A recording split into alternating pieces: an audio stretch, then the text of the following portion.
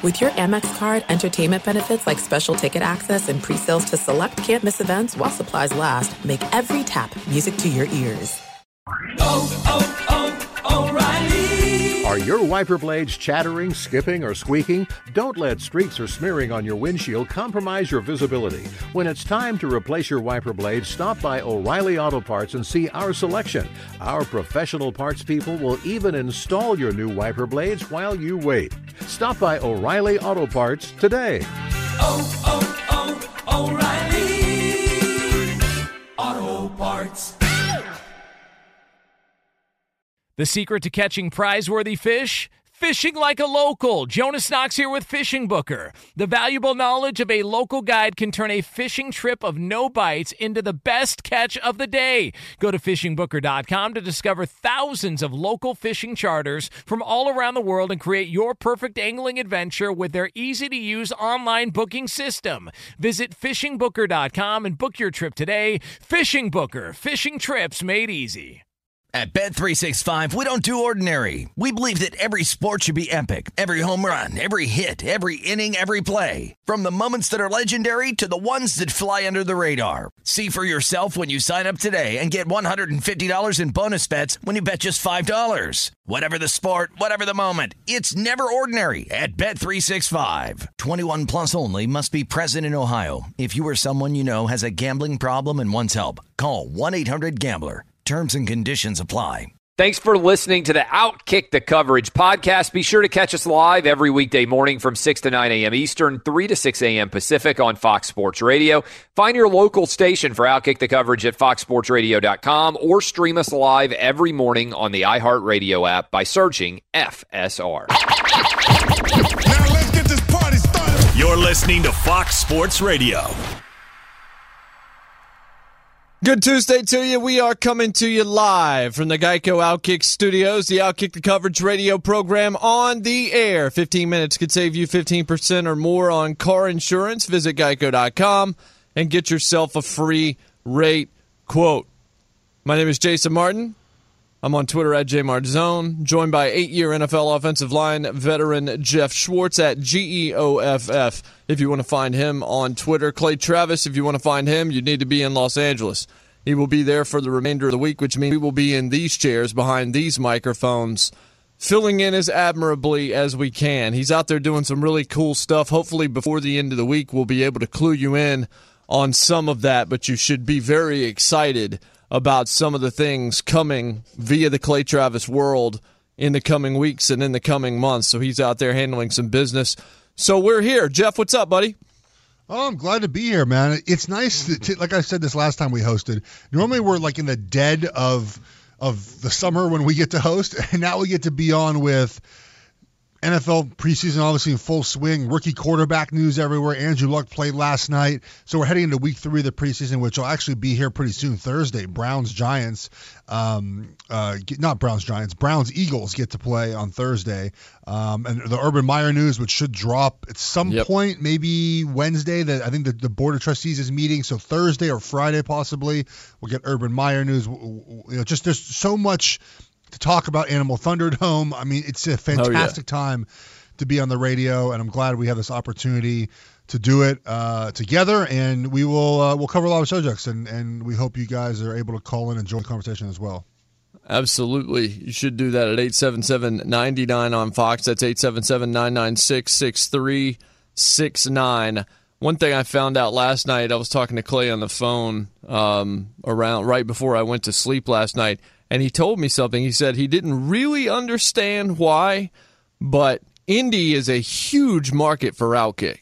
Like, they are gigantic fans of this show and of this brand. They're always near the top of the list of downloads when you look at state-by-state downloads in this country. So let's throw them some red meat here. Off the top, Andrew Luck played football last night. He did. He didn't play like great football last night, but it's preseason, and he's still trying to kind of get his sea legs underneath him. 6 of 13 last night for Andrew Luck, 50 yards, an interception, was sacked twice in his 23 plays. For the preseason as a whole, 12 of 22, 114 yards over 7 series, has yet to throw the deep ball. There was actually one called last night, Jeff, but that was on one of the sacks, so he wasn't able to actually get it out of there. But Luck, if you listen to him, he's just so excited to be on a football field again, doing this for a living again, that all of what he is saying is basically positive. And you can't really blame him. Like, he is very honest about his own performance. He was in the first game, and he is now. But I will say this. Seeing 12 out there in the Colts uniform, it does feel like the NFL's in a better place when Andrew Luck's playing football. So I love me some Andrew Luck. I think he's look, when he has been healthy, he has gotten his team to the AFC Championship game. Like, he is a good football player. He's a really good football player. And he's one of those guys that everyone knew coming in the draft in 2012 was going to be a special player. Before we get talked about his game, so I do my radio show last night on Pac-12 today. I go downstairs. My wife and I prepare things for the kids in the morning. Go in the bedroom. She's playing on her phone or whatever, and I put the game on. And I'm just like walking around the bedroom, kind of getting things set up for the morning. And Andrew Luck is being interviewed. I think it was like the middle of the third quarter. And she's like, "Who's this Andrew Luck guy?" And I'm like, "Starting quarterback for the Colts." And she goes, I can't look at him because he had the mustache going with like the beard. Yeah. He looked just ragged. She goes, I just can't look at him. And he's not wearing his pads either. He must not be very important. I was like, just no idea whatsoever. Zero awareness. Football. It was unbelievable. I love his look, by the way. His mustache just doesn't care. Here's a couple takeaways for me. One, obviously, I think you worry about not arm strength, but just durability throughout the year. He's been out a long time, and no matter how much you say it's not going to affect him, it's going to affect his arm strength and his durability throughout the year. We saw last year with just a short sample size of Cam Newton, right? So he was out the entire preseason, not entire preseason, but the entire offseason program. He comes into training camp. He was basically put on the shelf for most of training camp, comes out first 4 or 5 weeks last year, just not the same quarterback. And eventually his arm strength came back. And so we've seen some throws from Andrew Luck where you're like, man, that looks like the Andrew of old. But we have not seen that deep ball, like you said, Jason. We have not seen him be able to do it consistently. And part of that is, obviously, he's getting hit a little bit and he's working back into the rhythm of things. But so far, has not had a relapse, not been re-injured. He looks in command of the offense. And like you said, he just seems genuinely thrilled to be back on the field. I remember I read a quote of his after the first game, like, look, I was emotionally drained from the first game. Like, I was so excited to be back. It was nice. It was refreshing to hear that honesty from Andrew Luck. But they beefed up that offensive line. They added Quinn Nelson. They added another guard in the third round. They have the run game. They have the wide. Like they're adding pieces to the team. I think Balor's doing a good job as a GM. So I like the Colts' direction. I love Andrew Luck. I hope he can sustain and be healthy all season long, because when he's healthy, he's a special quarterback. And guys, Colts fans, it might take a year. Like, it might take him this entire year to just build up that arm strength, that durability, the balance. But he might have to take some practices off during the week, which is totally normal. But I'm gonna say that it's gonna take a year to really get that full Andrew Luck experience back, getting used to playing with all his wide receivers, his offensive line. It's a new scheme as well, right? Frank Reich comes in from Philly, so he's got to adapt to a new scheme, and that takes a while as well. But I'm excited to see him out there now. Obviously, one of the sacks last night, you mentioned the deep throw. You can't let Terrell Suggs run free. Doyle kind of let him go by, and then the lineman had no chance. He's supposed to just chip him and go. Bumped him off, right. And because it was a pressure, they blocked it a certain way. But I mean, I don't know what you thought. I'm just glad he's back. And the league. Here's the thing: is we always talk about, and I'm not saying I'm not really part of this, but we talk about who's the next kind of batch of quarterbacks to lead the NFL after the Brady and the Breeze and Peyton Manning has already gone, and Big Ben. I mean, we have such a young crop of quarterbacks that's really good, and Andrew Luck is part of that group if he's healthy. And there's a lot of excitement for me in this league with our quarterbacks. And I think if you're a football fan, you should be excited about the way our game is going and how quickly these young quarterbacks. So we'll talk at length today about some of these young quarterbacks in the direction they're headed, just how quickly, guys are up to speed now compared to where they used to be in the past and how long it took to become kind of a viable starting quarterback. One thing that I missed over the last, however long it's been since Andrew Luck has really been able to play and we've been able to watch him on the field, he and Aaron Rodgers both share this. And, Peyton had it to some extent, but I think just the athleticism that you see from Luck and Aaron Rodgers, their footwork, when they need it, they're not happy feet. They look like happy feet, but they're not. They're under complete control. And you saw Luck do this several times last night where he was able to shift laterally and look like he took like 10 cartoon character Looney Tunes steps before he took it off, and he then delivered a perfect ball. It was good to see. It really was. I do want to see him throw deep, and I don't think there's a bigger wild card in the NFL this year than Andrew Luck. In terms of as you said, is he going to be able to hold up? Is the durability going to be there down the stretch at the end of the season if the offensive line gives up a couple of bad shots? Is the shoulder going to hold up all the way through the year? There are a couple of guys actually in that division in the AFC South, Andrew Luck and J.J. Watt, who you really want to see play football. Guys that make the league better. J.J. Watt in particular has just not been able to stay out there as much as you would want to see him stay out there. I mean, you want to see everybody healthy across the NFL, but in particular, two guys in the AFC South that are both glitzy names in terms of stars that people really like, that people will go out of their way to see. And both of them have had a hard time staying on the field, and you just hope for the sake of the NFL product that those two guys in particular are finally able to put it together from a health standpoint and be there when their teams need them down the stretch of the season. Well, the AFC South is completely wide open to me, and you mentioned Andrew Luck being a wild card. I mean, look, the Colts roster is probably not there now to win the division, but if Andrew Luck is healthy, that definitely puts him in the conversation to win the division. I've talked about not being as high on Jacksonville as other people have. I think Houston, it's interesting if you look at, and I haven't checked the odds in a while, but to win the AFC, I think Houston is the second or third best odds, maybe even ahead of Pittsburgh. That feels a little premature to me, but the weapons are there, and Deshaun Watson the other night I thought looked really good against San Francisco. And you look, and you turn to Tennessee. I know you're in Nashville. I'm not as enthralled with the Titans, and there's a lot of talk around the gambling circle about the Titans are a great pick for under their win total this year. But I like Mariota. I think that they have a lot of talent on that team. It's a matter of kind of putting it all together under Vrabel, which I think they can do. And then the Colts. So what turned from last year a runaway for Jacksonville because of a lot of injuries in the South doesn't feel that way this year. And you mentioned J.J. Watt being back.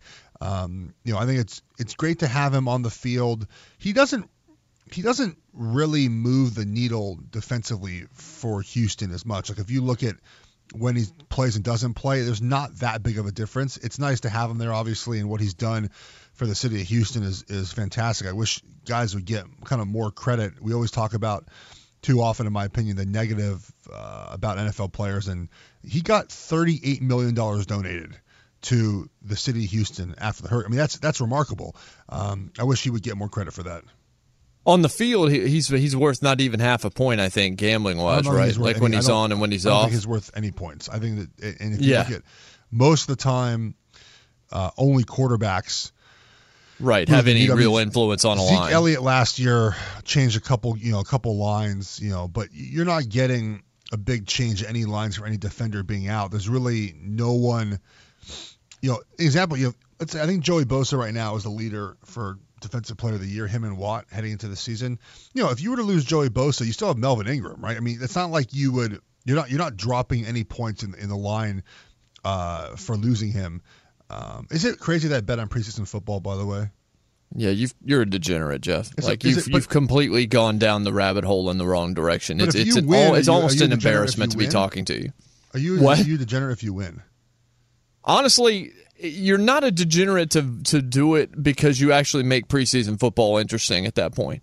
Like, I continue to find out year after year. I love seeing football again, and then a quarter into these games, I'm looking to find the next game that's starting because I don't want to see 4 quarters of these reserves. So you actually have a purpose in watching these games a lot deeper. So really, I think I'm going to retract my statement. Found a way to make preseason ball interesting all the way around, and I think that's a very, very good thing. Yes, but I also, strategically, I took the first half under last night, just knowing that Flacco and Luck and there's week 2 of the preseason is a hard week. It was always my worst game of the preseason was the second game, and I'll tell you why. And I think that we see this often with a little bit of regression. Week 1, you're so excited to play someone finally. The rosters are so wonky. Like you might end up, you might be an Andrew Luck, and I think they played Seattle, right, the first game. You might get, Luck played almost a full quarter.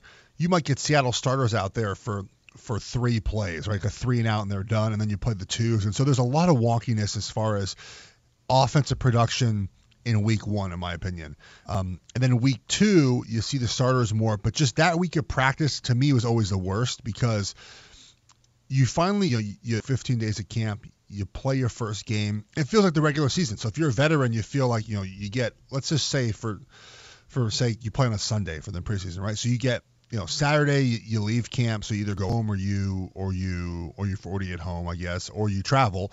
You get Saturday night off. You get all of Sunday to just rest and relax, and then you play your night game on Sunday. Feels like the regular season. Then Monday, it's like, oh, I got to go back to training camp now for another week to play our next game. You're tired, you're beat up, and for me, I was typically always playing a lot in that first game as kind of a backup tackle-ish guard player most of my career until I got to New York. So I played a lot of reps in game 1, and then you get to game 2, and you're back at training camp now. You're sore, you're tired. You just got a little bit of taste of the regular season, and it's just a bad week. So that's also usually the combined practice a lot of times as well, leading into that. Yes, and yes, you can do that. We did ours when I was in Detroit the week before, but some people do too. Like I think the Patriots have done too. The Lions I think have done too. A lot of teams are opting to do that joint practice, which I have not. I did it once, and I was in Detroit, and we went to Pittsburgh, and there was a no fighting mandate from Caldwell and Tomlin. And it was the most cordial practice I've ever been a part of. I thought it was going to be like a drag out brawl, and it wasn't. We had no issues whatsoever. Nothing was even close to a fight. It was good work because Pittsburgh runs a scheme that we don't see very often in a 3-4. So we got some good work in. It was totally cool. I see why guys want to fight now. I get it. I get why these happen. A lot of talking between both sides of the ball, knowing that you might not play each other the rest of the year, so you can talk now and get over with. And guys, throw some fists and it gets down. Well, we'll throw some fists on the other side. No, we won't. We will talk about these rookie quarterbacks and maybe whether or not this is one of the better quarterback ages that we've ever seen in the NFL. Andrew Luck played last night. His backup, Jacoby Brissett. That kid can play, in case you didn't realize that. We'll talk about all of that next. This is Outkick the Coverage with Jay Martin, Jeff, in for Clay on Fox Sports Radio. Welcome back inside the Geico Outkick studios for the Outkick the Coverage radio program. Car shopping can be confusing with terms like dealer price, list price, and invoice. TrueCar shows you what other people paid for the car you want so you can recognize a good price.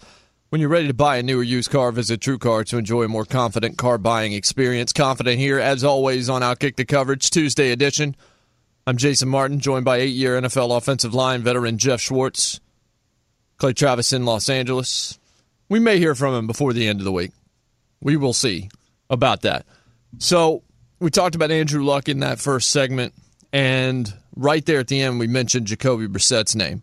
Jacoby Brissett is a very capable backup that could start at many times and many years in this league for certain teams for sure.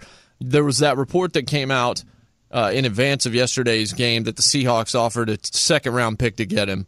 The Colts really like having him as a backup to Luck, which why wouldn't you? He's a guy who is not just capable, but somebody can go out there and win you games at the quarterback spot if you need him to do so. And with Luck's health, you better make sure that you've got some depth behind him just in case. But that's a nice problem to have if you're Indianapolis. Booger McFarland actually said that report was erroneous and that the Seahawks are denying that they did it.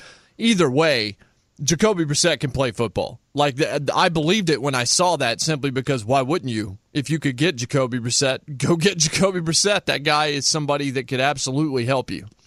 Well, they don't have a second-round pick next year, so they would be trading a 2020 second-round pick, which I don't think Indy would want in return. And to your point about backup quarterbacks, we saw this year how important a backup quarterback was, and I'm not saying that that Jacoby Brissett is leading you to a Super Bowl, but he played well last year, and I think he's got 1 year left on his contract. And of course, with Andrew Luck's health situation, why would you want to trade him? Real quick though, can we talk about how great Booger McFarland's been on these two telecasts so far? Dude, this is no surprise. I've been watching him on SEC Network for years. This dude, ESPN brass and the staffers, the people that staffed Monday Night Football, have called him, and this is a quote, "football's Charles Barkley." Yes, now, he's fantastic. That's a really, really high bar because Barkley to me is the best in all of media. But Booger McFarland has been nothing but spectacular in the media pretty much since day one. He's willing to say everything. He's incredibly articulate and well-spoken. Yes, he is. But he doesn't speak above you. I absolutely adore listening to Booger McFarland. I think Jason Witten, a couple things. He sounds a little like he doesn't know what he's quite doing yet, which makes sense, right? He's not done a lot of games. But he doesn't seem relatable quite like Tony Romo does or Booger McFarland, right? He just seems very like this is football and this is why this is called. It's a little robotic. It's a little bit robotic and a little bit mechanical in some ways. And I think that it shows you, I think some people maybe didn't give Romo credit because people that don't broadcast, have not broadcasted, don't understand that it's really easy to do that job badly. And we have heard people do it badly through the years, but I don't know that people gave Tony Romo enough credit. Tony Romo blew me away in the booth in a way that I never anticipated. I thought he would be good. I had no idea he might be the best of all time. That's how good he was. Right. And then so you bring in another Cowboy. And, of course, Aikman's been very good on Fox for years as well. So you bring in another Cowboy, a very likable guy in Jason Witten, and there's a learning curve for Jason Witten. And we are watching that learning curve right there on television. It is not quite the same. There are guys that can talk about football, and then there's guys that can relate to you about football. And when you talk about Jason Witten, you don't have that Dan Orlovsky, where Orlovsky's a guy you want to listen to. Right. And he's somebody that you can understand. Booger McFarland's somebody you can understand. I think agree. Ryan Clark is a guy that you can understand. There are guys that really are good at doing that. And then there are some where it's not a natural skill. It's not a gift necessarily. It's something that they're trying to build. They're trying to learn. They're trying to get more reps and get better. And I think Jason Witten may end up being there, but he's definitely a few steps behind maybe, I think, where some people thought he could be at this stage.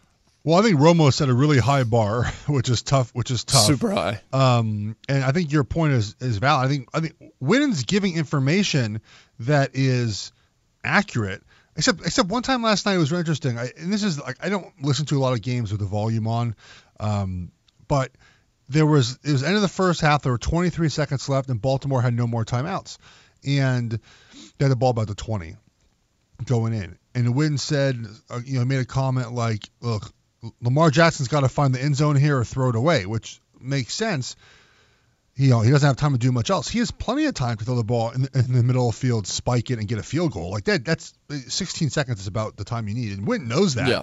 I was just surprised he didn't bring up all the options, which are obviously if you throw the ball in bounds, you got to get up and spike it and get ready for the next play or a field goal. That's a valid option in that situation. But I think to your point, he seems like a little bit robotic, but Booger McFarland. And what I think is pretty cool is they're using him as an analyst from that little perch, and that's a unique place to watch the game. And what he has said, man, has been right on. And it's almost like they defer to him a lot of times ahead of Witten, which is kind of odd to me. I don't know if they set it up like, okay, you're up Booger or you're up Witten. But normally Witten should be the first guy to say something, and sometimes Booger gets in there and makes a comment. So the Cowboy thing, by the way, being ex-Cowboys alive and well, did you see DeMarco Murray got a job at Fox Sports doing college football? I did read that.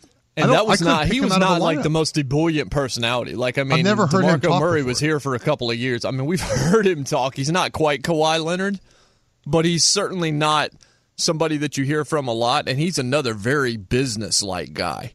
He's not the life of the party. DeMarco Murray at times could be a little bit rigid to deal with because he really cared about his job, which, that's a good thing. That's what you want out of your football players. You want somebody that goes out there and runs for it every time like it's the last time he's ever going to touch a football. But when I saw that was definitely one of those moments where that dude had a star on the side of his helmet. Let's go ahead and land him if we can. Oh, man, I need to get that star on my helmet, man. Yeah, you would be doing 13 radio shows a week instead of just 40. Yeah, I'm doing 9 this week. You're doing a lot. You don't need to be doing more, Jeff. I said to you the other day, I said if I was a Dallas Cowboy, I'd be on Fox, NBC, CBS, ESPN, and ABC all at once. It would be.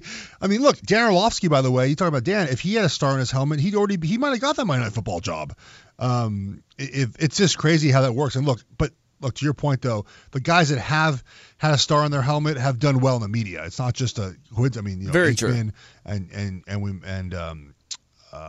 Romo. Look, Moose Johnson has done a good job. Moose has been very good for a long time. You're absolutely right. Look, you can say what you want about Michael Irvin and Deion Sanders, but they're entertainment, which is part of the job. There's something, Jeff. There's something. There's somebody's entertainment. I don't hate Irvin. I don't dislike Irvin terribly. I like him much more than Deion. Deion drives me insane. Like Deion is, it's almost like Deion's still trying to play in the league the way he sometimes gushes over certain guys. But he obviously didn't know Kevin Byard's name here in Nashville last year. You have to have entertainment though at some of those. You can't. Not everyone can be like an X and O's guy, and I think that. I guess I just like I like the X's. I like my guys more like Louis Riddick, and less like Deion Sanders. Fair enough. But so back to Wynn, I think he will be fine. It might take him a little bit of time, and Romo, unfortunately or fortunately, however you want to look at it, because he did such a good job.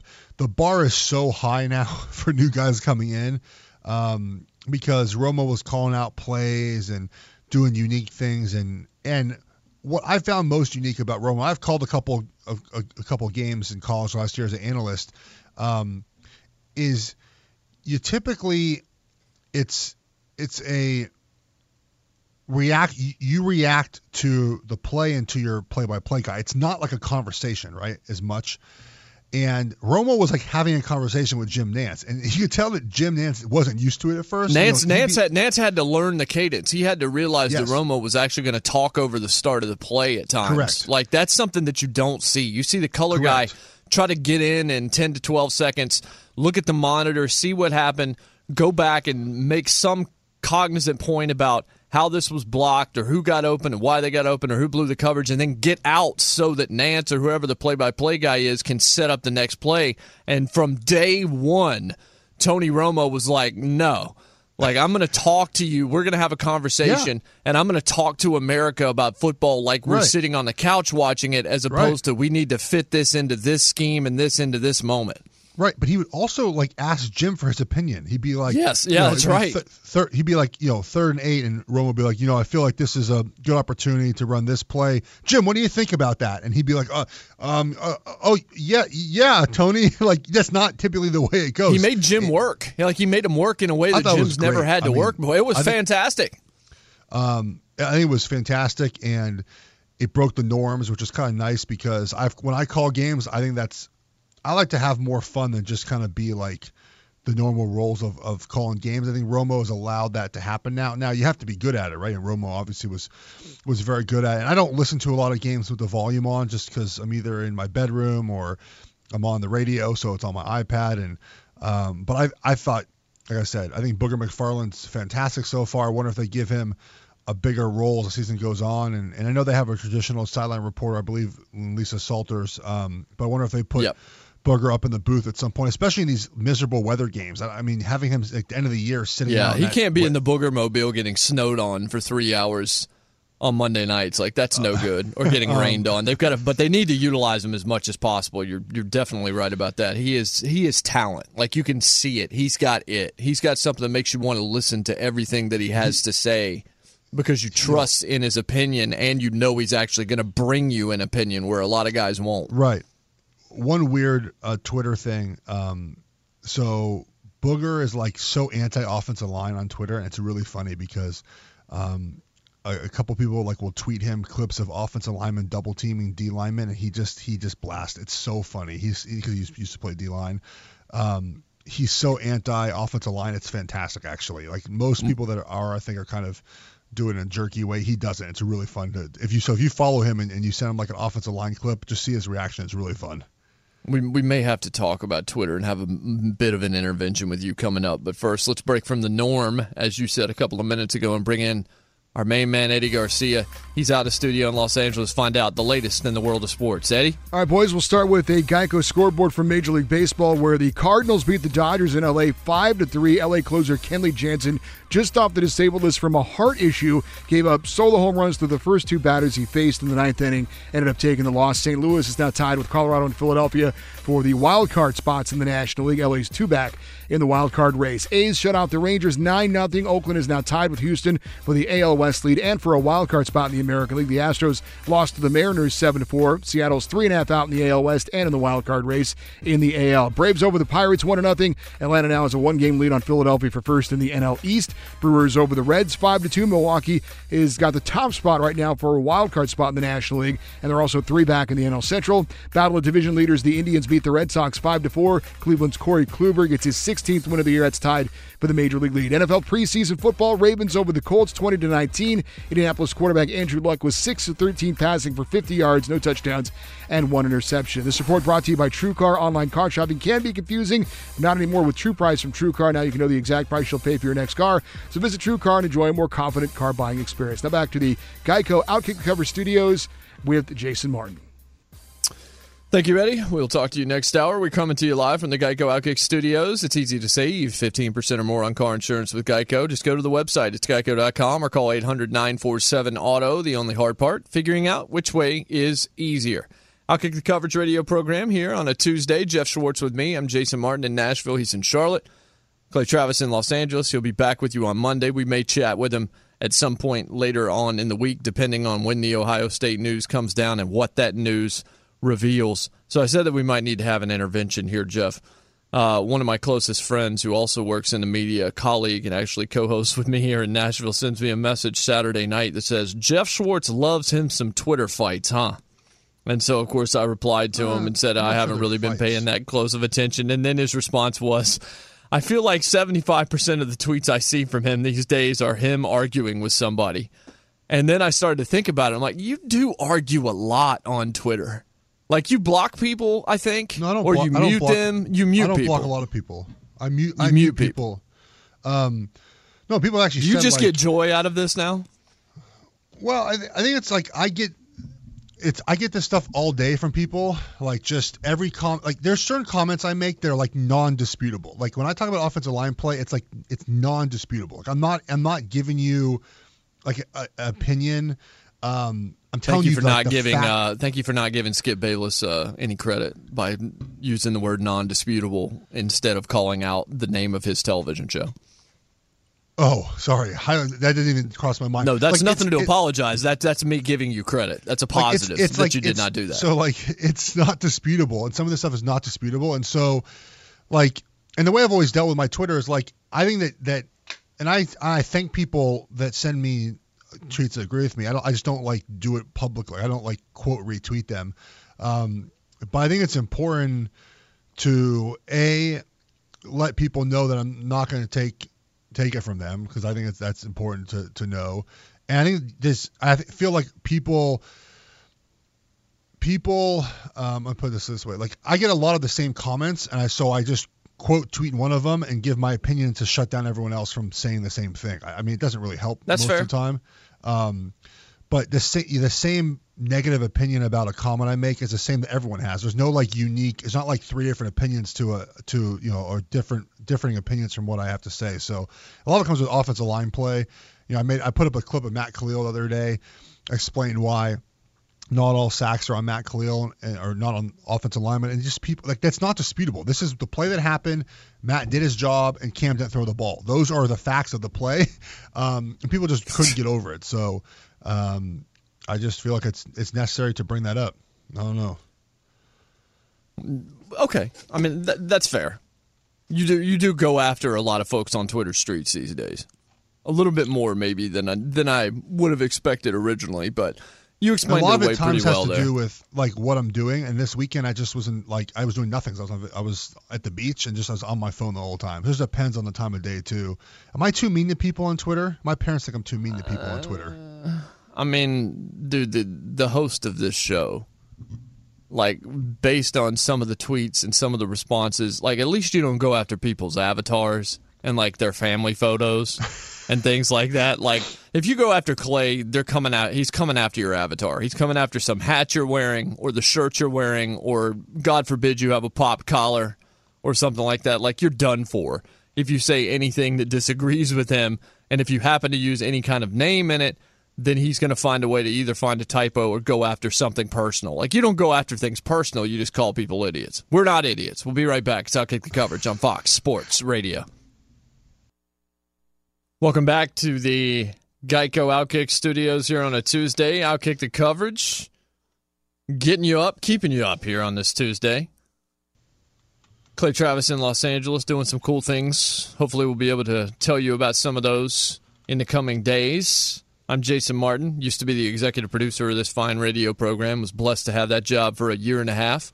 I'm on Twitter at JMartZone. Jeff Schwartz is with me. He's been a guest on Wednesdays pretty much since the first month we were on air. You've been with us about as long as I've been with us, and he's at GEOFF Schwartz on the tweets. You were kind of a P1 guest, not a P1 listener, P1 guest on this show. How's your new show going? Every night, right? 1 hour? 2 hours? Yeah. So it is 1 hour, and it's going fantastic. If I must be honest, and very coolly right now in Nashville, you can hear it on 104.5 The Zone because Outkick the Coverage's first hour has been picked up again on the station that I work on. So we now have a synergy that we did not have, so I can welcome in the listeners of the Big Six, which is the name of my program, which you can, of course, subscribe to via podcast.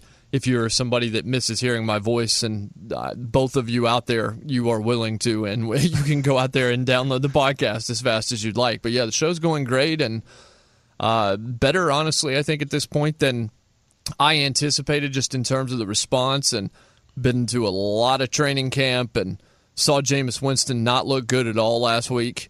In practice, just look completely disengaged. I don't know. Like, I wonder if he's disengaged because of the fact he knows he's not going to be playing. Like, if you know you're not going to play for the first 3 or 4 games of the year, as is the case with Jameis Winston, and Ryan Fitzpatrick's out there with the ones, is it hard, or do you think it would be hard, Jeff, to care if you're Jameis Winston right now, knowing you're not going to play for a month? Or is that a big red flag? You know what's interesting about your comments about him in practice? He's actually looked really good in the games. And I think that's true. He looked good. He looked good Saturday. You're not wrong. And he looked good in the first game too. But the thing I will say is he's playing against the twos. He should look good, right? He's a starting NFL quarterback. He's a number one pick overall. So that's good. He's doing what he's supposed to do, which is important, right? Because I think oftentimes, if he was playing poorly against the twos, you'd have some concerns.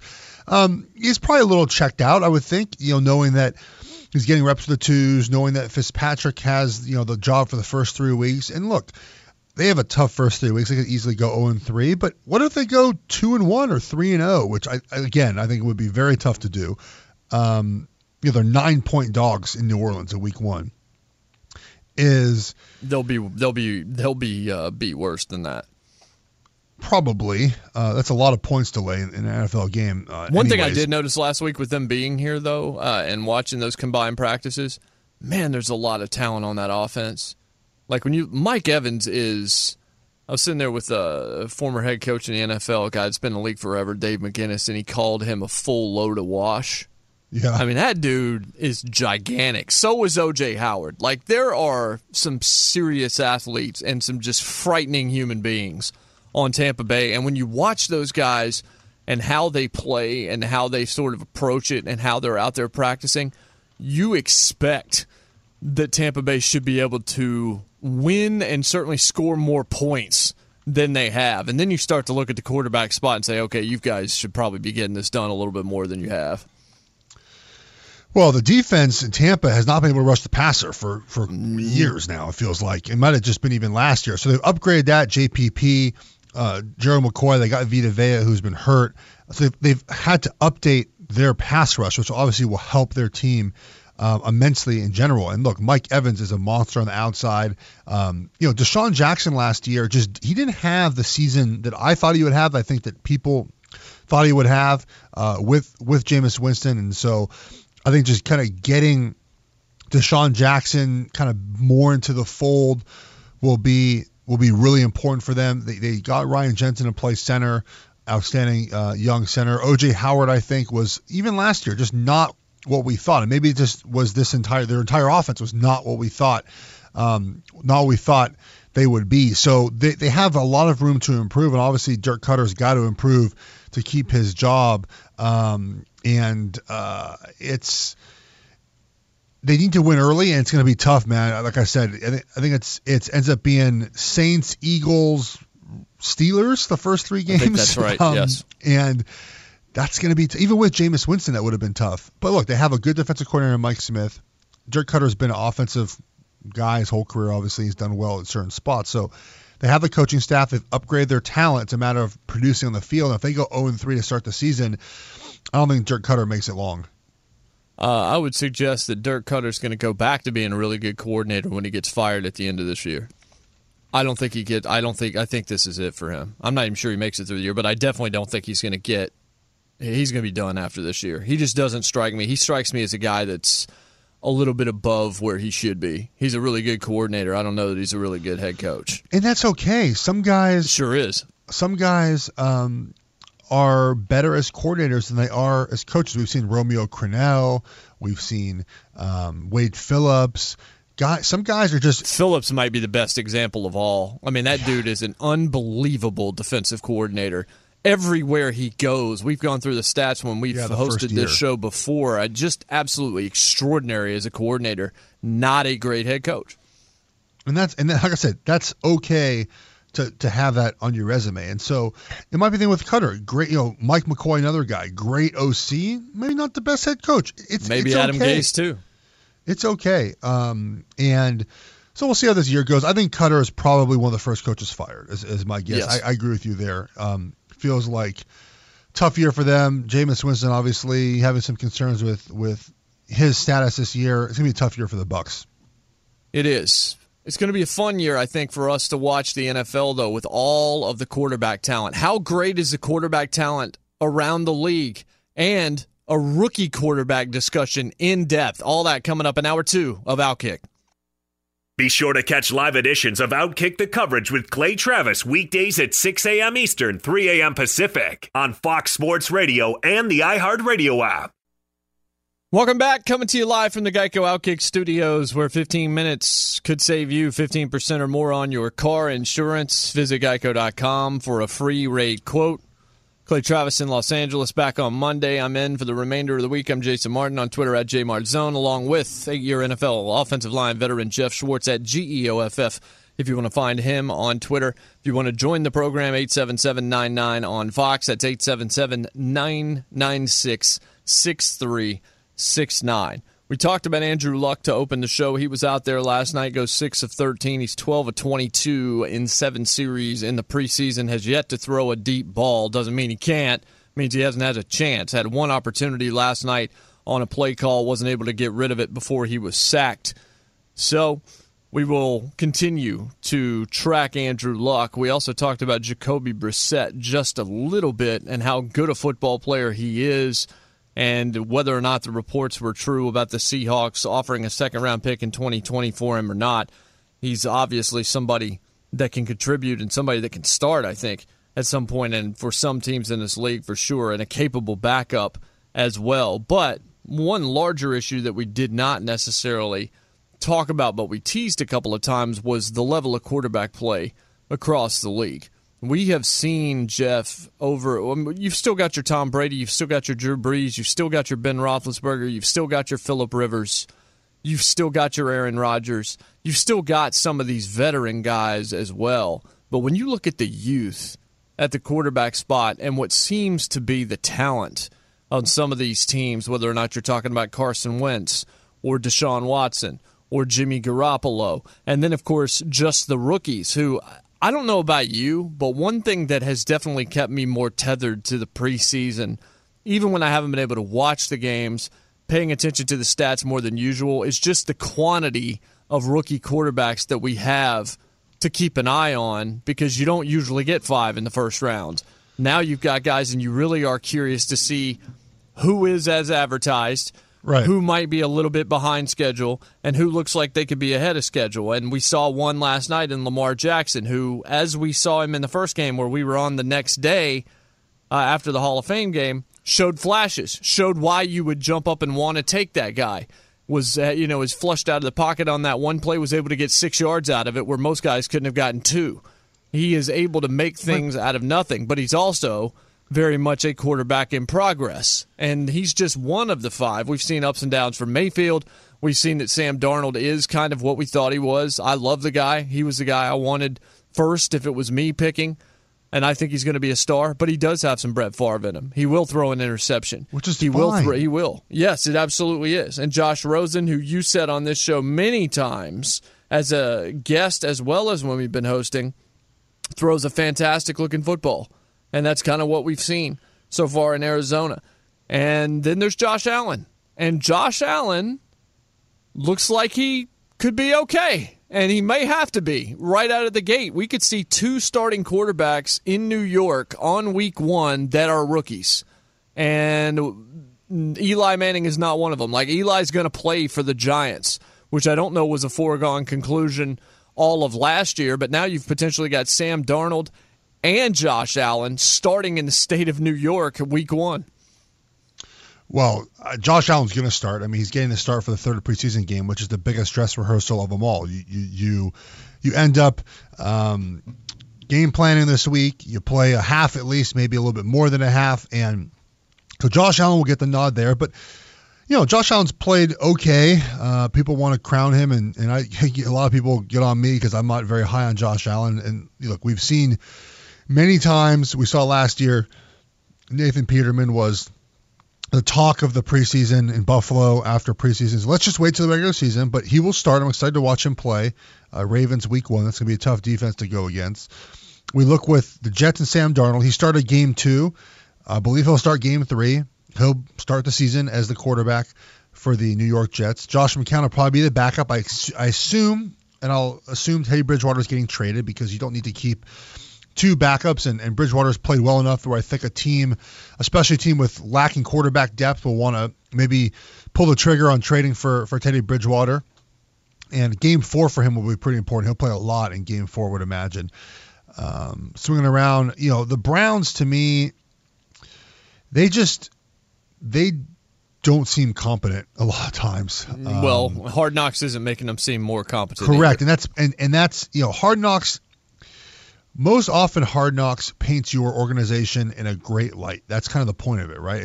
It is a feel-good documentary. You start rooting for them. You start rooting for these guys who otherwise you wouldn't have either known nor cared about. Like Hugh Jackson, I think we all know Hugh Jackson's a good guy, but Hugh Jackson was sort of the star of the Bengals Hard Knocks years ago. Right. And now you see him and you see sort of things in his personal life, tragedy that hit him, and you see kind of how he operates and how he tries to deal with people, and you're like, I like Hugh Jackson. I hope Hugh Jackson wins football games, even though that dude's won 1 game in 2 seasons at the helm in Cleveland. Right, but look, you have to, and look, the personal things are obviously tragic, and I think we understand that. What was really telling is, he tells the staff that his mom passed away, and then he's like, goes right back 2 seconds later to watching film. Absolutely. And it's just the way these guys are wired, and this is why we hear all the time, and they want their players to be just as wired into football as they are, because coaches and front office personnel, that's all they know, man. It's football. So I don't understand. Well, I do understand. I think it's the wrong way to do it. Giving Baker Mayfield no reps to the ones makes no sense whatsoever. Mm-hmm. They're not doing it for a couple reasons. One is because I think they don't want Baker Mayfield to win the job at a camp, because if he struggles the first couple of weeks, they can't bench him. You can't do it. You really can't do it. Once you put him out there, it's ride or die time. Right. And remember, Hugh needs wins now to keep his job. And Tyrod Taylor probably provides him the best opportunity to win now as opposed to Baker Mayfield. And so while that might stunt the growth of Baker Mayfield, let's say, it allows the opportunity for Tyrod to win, and that keeps Hugh Jackson's job a little bit longer. However, I just think they can't ride with Tyrod all season long. This is not an Alex Smith, Pat Mahomes, or a Brett Favre and Aaron Rodgers, which people want to make the comparison because of John Dorsey was in Green Bay and then he was in Kansas City. Now, he wasn't there all year last year. Those quarterbacks were on contending teams. The Chiefs won the division last year with Alex Smith. That's why Pat Mahomes wasn't playing. Now, the Browns are not contending. And Baker Mayfield is the future of your franchise. So I don't understand why you can't give him a couple reps with the ones during training camp, during a game to see what he has. You're not hurting Tyrod's feelings. Was it Tyrod? Tyrod, right? Tyrod? I've seen it both ways now. I've seen this story written both ways, that it's either Tyrod or actually it's Tyrod or actually it's Tyrod. This is not a Terrell Owens situation. This is not a Marcus Mariota situation where you hear it both ways. I've called him Tyrod since he was at Virginia Tech. Unless I see an interview where he specifically tells me to call him Tyrod, he is Tyrod Taylor. And what's funny is he's been at least his 9th year, I think, now. He's never corrected anyone on how to say his name, so that's why I think it's still Tyrod. This is an offensive lineman who said it was Tyrod. So I've been tweeting his name as Tyrod just kind of to poke fun at the situation because I think, like you, I think it's probably Tyrod. So every coach has been wrong, right? Every person who's ever interviewed him has been wrong. Of course, I think he would correct someone eventually if someone had got his name wrong. So was it Clowney I think it's a little bit of malpractice too? What? Was it Jadeveon Clowney that also tried this, where all of a sudden his name wasn't what you thought it was the first year he was in the NFL, and he changed it? And I think the NBA, poor Tom Thibodeau, no one understands the H is actually supposed to be pronounced. It's not Tom Thibodeau. Yet 99% of the time when you hear anyone say it, they say it wrong. The name is Thibodeau. Yeah. It's tough. So I think Clowney was the one, though. Well, even Mike Stanton went to G, he wanted his full name used eventually. Right. Guys just, I don't know. I think by the way, I think Meta World Peace is back to Ron Artest now. Oh, really? Danny, are you there? I think I saw that. This should have led the show. I didn't realize this. I didn't realize he was back to being Ron Artest. To me, he was always Ron Artest. Oh, okay. I did not realize that. I never associated him as Meta World Peace. I'm sorry. I couldn't do it. I watched Ron Artest for too long. With Michael Rappaport, and he mentioned that he's back to being Ron Artest. Are we right, Danny? Did Danny tell you? He'll always be World Peace to me. Because he hit that. That's he hit not the three true, Danny. You don't. Why is that? Because he was World Peace when he was in a Lakers uniform? No, he's a goofball kind of guy. So that's true. I don't see him as Ron anymore. I see him as World. His mama called him Ron. I'm going to call him Ron. That's the Charles Barkley line. I'm sticking with that. Yeah, but his grandmama calls him World. So he had one of the biggest. One of the biggest, no, yes shots of all time in NBA history. That shot to win Game 7 of the NBA Finals was 09. You're like, no, oh yeah, he made it. You just didn't think he would make that shot, and it was a great shot. Obviously, if you're a Lakers fan, if you're a Celtics fan, I'm sorry. And it's just one of those. I'll never forget it. I forgot when Robert Horry raises up to take a three in the playoffs, you're like, okay, he's going to make this shot. And Ron Artest, you're like, no, please don't shoot it. And it went in. So we now have a Ron Artest is back. I forgot he actually won a ring there. 2. I'd totally forgotten that. Yeah, that's right. I totally forgot that he actually won there. I always think, when I think of Ron Artest, I think of him with the Rockets. That one really good Rockets team that had Patrick Beverly and all these irritants on it. And I remember that series with the Lakers. Danny, you remember this. The Lakers-Rockets series where Artest was in Houston. That series was epic. Yeah. That was a tremendously physical series that I think it went 7-2. It was a fantastic basketball series. That did go 7. But yeah, I forgot he won rings. And I did forget about that shot until you just said it, but now I remember it. It is definitely one of those all-time, this is the worst thing I've ever... Okay, he made it. Fantastic. Glad he shot that. Yeah, and then Roberto just reminded me that he auctioned off his championship ring to help mental health awareness. Oh, well, no, that's really good. Is that recent he did that? No. Mental health is in the news now, so I was just wondering if that was in response to... Yeah, that was back in the day, because he's always been a little crazy, so that was back when it happened.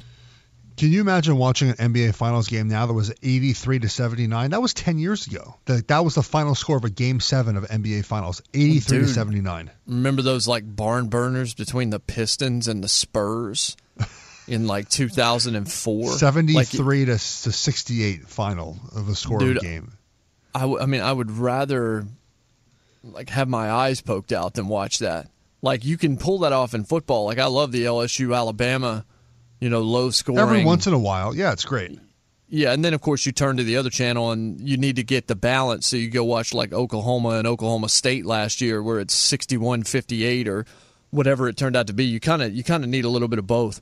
But NBA games that are played in the 70s, like, if that happens, I think that the coach and all of the starting five on both teams should probably be suspended by the league for a couple of weeks. Like, you can't watch the Golden State Warriors and then go and think about, let's go watch the big shot Pistons led by Ben Wallace and Chauncey Billups where it's 1st to 65 wins. Like, you can't do that.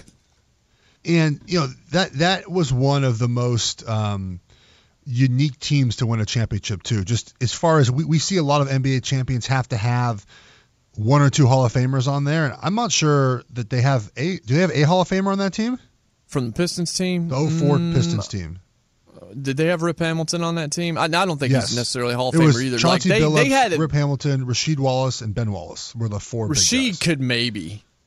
Rasheed's probably the closest one, I would think. But that was just mainly a great system and a great collection of talent that played together as a team. And had to play together as a team, and they were all the guys that did all the extra stuff. Right. Nobody was a superstar, but nobody wanted to play like a superstar. They all did all the dirty work. Everybody did, and it ended up paying off for them.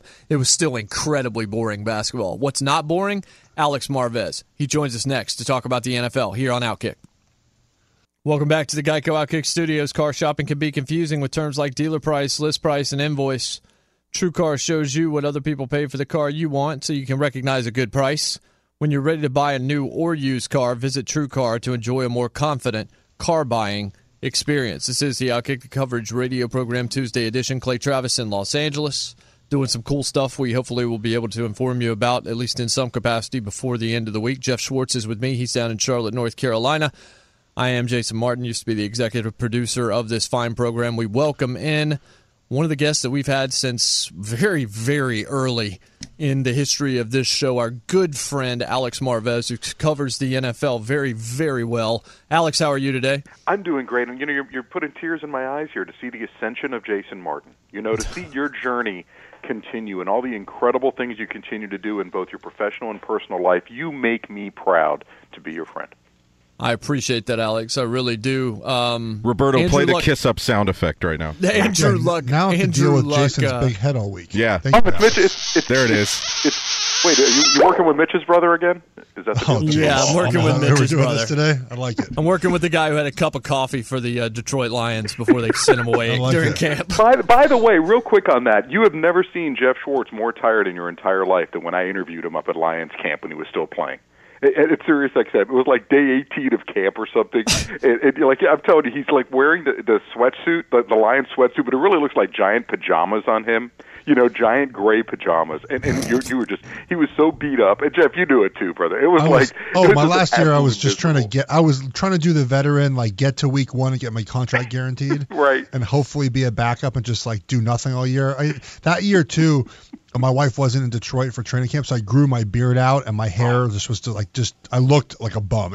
You're exactly right. I was just trying to do the veteran minimum for a year and call it a career.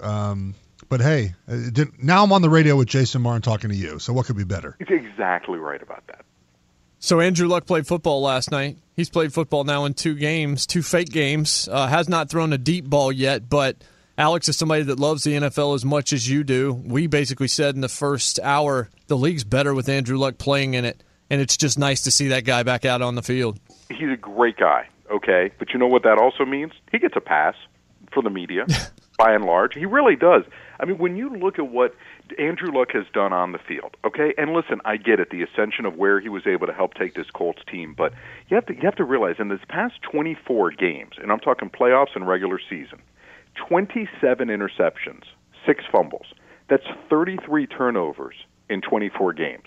Okay, the analytics show that any time that your opponent ends up getting more interceptions in a game than you, then they usually win 80% of those games. I want to take this one step further. Andrew Luck against the New England Patriots all time. Okay, this is from 2012 to 2015. 0-5, 52.6 completion percentage. He has 10 interceptions, 1 fumble, 9 touchdowns. Now, all this being said, it's great that Andrew Luck is back, but I think we like the concept of Andrew Luck rather than the reality of Andrew Luck, which is that Andrew is a pretty darn good quarterback. He says all the right things. He smiles. He's a nice guy. But what are we really seeing here as far as upside? This was a guy drafted, supposed to be the quarterback prodigy that, ever since Peyton Manning that the NFL has lacked. He's come in and he's done well, but as of late, I'm just wondering what I think happened. I think his development got tempered. I really do, and I blame the Colts organization for that. Working with Bruce Arians the first year was great. Then suddenly you start getting Pep Hamilton, you start getting Rob Chudzinski, you start getting Brian Schottenheimer. You get these guys that are just sort of average coordinators at best, and Andrew Luck's career goes down. I understand the supporting cast, the situation with running backs, receivers, whatever, offensive line, I get it. But to me, I'm happy that Andrew Luck is back, but I don't consider him an elite quarterback. I think he can get there with Frank Reich, but I'm not there on this. All right, so elite, where do you place him? Somewhere in the 10 to 15 range, 10 probably? 15, and maybe even a little bit on the lower end of that. He's good. And listen, I think that the hiring of Frank Reich is going to be tremendous. And look, if he would have worked with Josh McDaniels, would we see Andrew Luck reach heights that he has never hit before? We'll never know, right? Because Josh ain't coaching the Indianapolis Colts at this point, and I don't see these two guys working together again. But at least Frank Reich has been there and done that as a quarterback. He comes in with a newer type of offensive system that's nouveau for today's NFL. People still haven't figured out the RPOs and some of the tricky things that they've been doing. At the Philadelphia Eagles that he helped with Doug Peterson. Put in to help the Eagles win that Super Bowl title. But yeah, he's around there. I'd love to see him get back. I'd love to see him elevate his game. But what disturbed me last night when that interception that he threw near the goal line, there was no reason for him to throw that football. Absolutely zero. It was just a terrible decision, a terrible pass, but an even worse decision. And, listen, you're 6th, 7th year in the league, and I get it. You're trying to shake off rust, and you're playing at home for the first time in forever, but it was just an awful decision, and that's what worries me about Andrew Luck. It's all of these turnovers. It has to stop if he is ever going to get to be the type of great quarterback that Andrew Luck has been projected to be. So staying with that position, one thing that's been fun this preseason, maybe more so than years past, is having a fleet of rookie quarterbacks that you're really curious to see how they look. And it looks like a lot of them, Alex, are sort of as advertised. I loved Sam Darnold in college. I thought he was the best. He was the guy I would have taken had I been number one. But you know that you're going to get some risky throws from him the same way you've got him from Andrew Luck at Stanford, and then it actually continued into the NFL, which is what we've just been talking about for the last 5 minutes. Rosen throws a good ball. Mayfield looks like he could make a lot of plays, and then sometimes it looks like his size could hamper him, and sometimes he's going to make mistakes also. Lamar Jackson, we saw flashes of brilliance in terms of his athleticism, getting 6 yards, being flushed out of the pocket when nobody else would have been able to do that. And then there's Josh Allen. And Josh Allen's going to probably start week 1 now thanks to situations in Buffalo. And actually watching him in this last preseason game, is it possible? I'm not surprised to find this out, but he's better than all the people that buried him before he was drafted. Like, he doesn't look like a bust to me right now. Right. And, are his mechanics going to hold up? That's a lot of what it is with the quarterbacks, and they work with him on his footwork. And they, you could say, well, why was he a 58% completion percentage passer at Wyoming? Was it the people that he was throwing to? He says that it was a technical flaw that he worked on with his quarterbacks coach during the offseason to correct, and, before the draft. And so far, so good with that, and hopefully that continues. It's all his footwork. Where you got to have your feet going in the right direction to be able to deliver the football properly. His arm talent is so great. Listen, we see Patrick Mahomes throw the football 69 yards in the air, and, you know what I mean? But this kid can wing it as well. So that was neat. What I loved about the other night, too, was all the different situations that he got put in. He got put in goal line. He got put in 2-minute, and also had to face adversity after getting sacked a couple times early on. He kept his composure. He started off so amped up, man. He threw the football so hard on his first pass, nobody was going to catch that ball. But he calmed down after taking a couple hits, and I give him a lot of credit for that. Listen, the problem you have with guys like Darnold right now and Josh Allen, a lot of it is a supporting cast. who's playing around them? I mean, at least Josh Rosen would have Larry Fitzgerald at his disposal, right, and David Johnson in the backfield. Mm-hmm. At Buffalo, the receiver position is awful. The Jets, they have the worst tight end situation in football. Pedestrian wide receivers, a very shaky offensive line.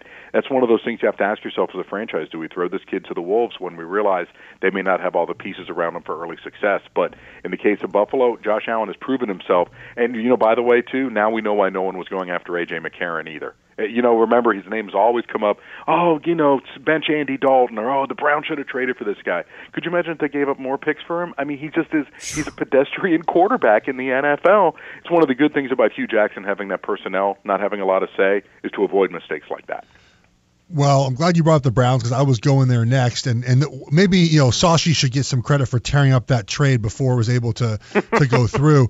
Facts. I think it's malpractice to not give Baker Mayfield reps with the ones at all during training camp. It makes no sense to me. You don't really know what he has unless you put him with the ones. Why are the Browns not allowing themselves to just see their number one pick play with the guys he might end up playing with by week 5? Well, that's a great question, and let me throw this possibility by you, right? You're Hugh Jackson, and you're 1-32, you're 1-31 in your past 32 games. You realize that you probably have a 1-year pass, and you need to win some games. You need to say, we've made progress this year, we're moving ahead.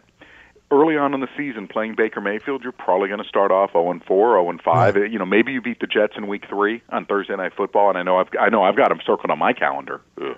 But the point is that maybe you get that win, but again, the losing comes in and it puts Hugh on shaky ground. I think that the reason that they're stymieing Baker Mayfield a bit is to give Tyrod the chance to play early on and keep him as your starting quarterback, keep him solidified, and start winning some games, start changing the culture, get people to buy into what you're doing. You're not going to get that with Baker. I just don't think Baker can come in immediately and have success. So they and look, they got Drew Stanton in there too as someone they may turn to before Baker Mayfield. But I'm with you. I'd love to see Baker get some reps with the ones this upcoming week. But I think that it's really because they're convinced that Tyrod Taylor gives them a chance to win early, get some things turned around, so players continue to buy into what the assistant coaches are doing. And listen, it helps Hugh Jackson save his bacon potentially winning a couple games. Because again, a pivotal year for him in his career in Cleveland. What's winning? Jeff? Sorry, just before you move on, what is winning early in terms of Cleveland? Like Tyrod Taylor, we know what he can do in terms of he can win you 7-8 games. He can make sure you're not at the top of the NFL draft, basically. But what exactly is winning in Cleveland? Is that winning 4 games? Is that winning 5 games? Like, what does Tyrod Taylor win you? And how much should you expect if you're should that keep Hugh Jackson's job because he's got a veteran quarterback that's capable of winning 4 or 5 games and still keeping you nowhere near where you need to be? See, I'm not as down on Tyrod. I really am not. He was a playoff quarterback last year. He was. I mean, you know what I mean? He was 9-6 as a starter. I mean, the one game that he didn't play was because of Sean McDermott going with Nate Peterman in one of the worst coaching moves you could possibly imagine. And Peterman throws 5 interceptions in the first half against the Chargers and then goes back into mothballs. I mean, I think Tyrod, what he does, he doesn't turn the football over, and he's never had a cast like this that he has right now. With the Cleveland Browns. And that's scary to say, right? But, I mean, Jarvis Landry is legit. Josh Gordon, once he's out there on a field, if he just stays sober and he's in an okay place with his mental health, then, I mean, you're talking an elite-level wide receiver right there. Those running backs out of the backfield, the combination you have, Chubb, Duke Johnson, I mean, Carlos Hyde, and an offensive line that makes a whole lot of coin and has actually survived the loss of Mitch Schwartz at this point, I think this team, he's got some weapons to work with. David Njoku, I mean, he's promising young guy as long as he sticks on the jugs machine. I guess my point is that Tyrod's never had a group of guys like this around him. Just think of him like this. He's Alex Smith. It's really what he is. John Dorsey got it. He's Alex Smith. He's not going to turn the football over, and your team, if he doesn't turn the ball over, you're going to have a chance to win a bunch more games than what you have if you have Baker Mayfield playing, which is probably 2 turnovers a game. Let's stay with the quarterback position. Outside of the rookies, it feels like the biggest story is Teddy Bridgewater. He seems finally healthy. He's playing really well. To me, it feels like a great trade piece for someone who needs a reliable backup, maybe even someone who needs a starter. Where's his market at as we head into the back end of the preseason? It's really slim right now. And so we look at the teams that have bad quarterback situations, right? the Denver Broncos, they just invested in Case Keenum. I don't think they're going to send a draft pick for Teddy Bridgewater. I think if anything, they would probably hope that a Matt McGloin gets waived by Kansas City, and you can bring Bill Musgrave can bring him in because he knows the offense from his time with the Raiders. I don't think anyone's trading for a backup. Does that make sense? Like if there's an injury, yeah, maybe a team will make a move with their starter. You see what I'm saying? That if their starter gets hurt, but I think for right now, Teddy's sort of in limbo. And you play this morbid game where you just see, okay, who's hurt, and if we lose our quarterback, okay, do we call the Eagles on Nick Foles? Do we call the Jets on Teddy Bridgewater? And go from there. Listen, it's great that he's back, and this is someone too who may have some appeal in 2019 as a free agent. If he sticks with the Jets all season, even if he doesn't play a heck of a lot, people have seen what he's done this preseason and say, man, Teddy Bridgewater, this is a guy who can compete for a starting job for our spot, even if it's considered a potential bridge quarterback. If it's a team drafting a guy and they want to, make sure that there's someone ahead of him that's a veteran, maybe that's it. But it's just been great for a guy who almost had his leg amputated, and I'm not joking here. I mean, he was how bad his knee was. To see him back on the field has been absolutely awesome. Well, the story that's dominating most of the preseason, and I might be the only person who's not freaking out about this, is the new helmet rule. We've seen it applied very liberally, which is not surprising for the preseason, considering this is what happens with every new rule of emphasis. They apply it liberally in the preseason. We already see a meeting is set up on Wednesday within the NFL to discuss how they're applying this rule, and they might make some changes to it, which is what I expected to happen all along. Where do you sit on kind of the freak out about the new helmet rule? Well, because if these things are called this way, it's, a lot of fans are, because I don't think every NFL fan is paying attention right now. You know what I mean? Like mainstream fans, yeah, they'll tune in for a few minutes of preseason, but they're not watching in the third and fourth quarters when this thing's getting called. You know what I mean? It's that type of deal where I think as time goes on, a couple things are going to happen. I think, like you say, there'll be a couple tweaks to what this is, and this is a teaching time. We don't have developmental football. The NFL does. They shelved NFL Europe a decade ago. This is the type of thing that you would have put in during a developmental league and had some of the officials work on it potentially to see, okay, this is how we do it for real. But because the NFL doesn't have that, they've got to use the preseason. This is the NFL's petri dish, so to speak, right? To experiment with the rules and things like that. So, what they'll do is it's a teaching tool not only for players, some of whom are, violating the spirit of the rule or violating the rule in general by leading with their helmets. And of course, all this stems from Ryan Shazier. We realize this, that if it weren't for Ryan Shazier nearly killing himself out there on a football field last year, which is really, bad optics for the league when people get paralyzed on the field or potentially die, they knew that they wanted to make a change safety-wise. So, and of course the publicity that comes with concussions and trying to convince youngsters that football is safe to play, all these things that go into this type of decision. So I think it'll continue to get tweaked. It's not only a teaching tool for the players, though, for the officials as well. And listen, right now, throw flags, ask questions later, they review it. They're going to tell some of these officials, hey, this isn't a foul, or you can let that one slide, that type of thing. And then when we get to the regular season, there might be a couple bumps early on. I'm just hoping by the end of the year we're not having critical games decided by this type of call. Well, I think to your point about the reaction from Ryan Shazier, I mean, a report came out yesterday that 10,000 fewer youths are playing football in Southern California the last 2 years. I mean, that's part of this is you have to you need the young players and the moms to want their kids to play football, and if they think the sport is going to harm their sons, they're not going to let them play. And I think that people don't understand that that's kind of part of this new rule, and that's why they're calling it so strictly to start out, is to give it a heads up, guys, we're serious about this rule. And I think half the time, though, it feels like, and we saw last night, a Colts player speared a guy in the back of the head, and another guy went low and speared a guy. It's being applied, I think, most of the time how they want it to be applied. Exactly. I think you're absolutely right about that. And, the NFL also, too, liability, okay? We're talking about, are these current generations of players, are they going to say, well, the NFL didn't do enough to protect us, so I'm going to file a lawsuit against you? And, the league is still supposed to be paying out more than $1 billion in settlements to players that have suffered from brain trauma that wasn't properly diagnosed back, decades earlier, or even, not even all that long ago. So, right. So this is really for the sport's survival as much as anything. And the league thinks that ultimately players will learn, they will re-educate themselves toward tackling. And I will say this: remember how it was about 8-9 years ago when they really started to legislate against those helmet hits to upper hits to the upper body? We've really clearly seen a reduction in those, but they want to take it one step further now. Let's see how this goes this season. I'm just hoping for safer players. I don't like talking to guys 15, 20 years from now, that don't remember what they did, if you know what I'm saying. And we've seen too much of that in this league. It's for player safety. And I know people are outraged, but, again, they consider these guys fungible. That's why when you hear fans booing like they did last night in Indianapolis every time the helmet rule was called, these are human beings on the field. And sometimes we have a tendency to forget about that. They have families. They want to live healthy lives once they're done playing. Let's put them in the best position to accomplish those things. Amen to that, and well said, Alex. Always great to have you with us. We will talk to you next week, and it's good. I'm glad I'm in so I could actually say hello to you this week. Awesome stuff. Thank you, gentlemen. Be good. Take care. That's Alex Marvez. Extremely well said there at the end. We should care about these guys as more than just guys wearing a uniform with numbers. Let's bring in Eddie Garcia real quickly before we get to break. Find out what's latest in the world of sports. Let's give you a Geico scoreboard from baseball where the Cardinals beat the Dodgers 5-3. LA closer Kenley Jansen just came off the DL from a heart issue, and the first two batters he faced hit back-to-back home runs in the ninth. He took the loss. St. Louis now tied with Colorado and Philadelphia for a wildcard spot in the National League. LA's 2 games out of the wild card. A's over the Rangers 9-0. Oakland moves to a tie with Houston for the AL West lead and also for that second wildcard spot in the American League. Astros lost to the Mariners 7-3. Seattle is 3.5 out in the AL West and for a wildcard spot in the American League. Braves over the Pirates 1-0. Atlanta now has a 1-game lead on Philadelphia in the NL East. Brewers over the Reds 5-2. Milwaukee has the top wildcard spot in the National League. They're also 3 back in the NL Central.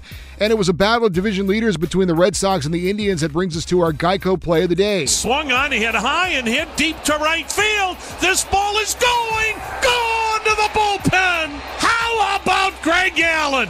A 2-run bomb to the Indians bullpen and right. And the Indians lead it 5-3. WTAM Indians Radio on the call with our Geico play of the day. Indians go on for the 5-4 win over the Red Sox. NFL preseason, Ravens beat the Colts 20-19. Andrew Luck for Indianapolis was 6 of 13 passing for 50 yards, no touchdowns, and 1 interception. This report brought to you by TrueCar. Online car shopping can be confusing, but not anymore with True Price from TrueCar. Now you can know the exact price you'll pay for your next car. So visit TrueCar and enjoy a more confident car buying experience. Back to Jason Martin and Jeff Schwartz in the Geico Outkick the Coverage studios.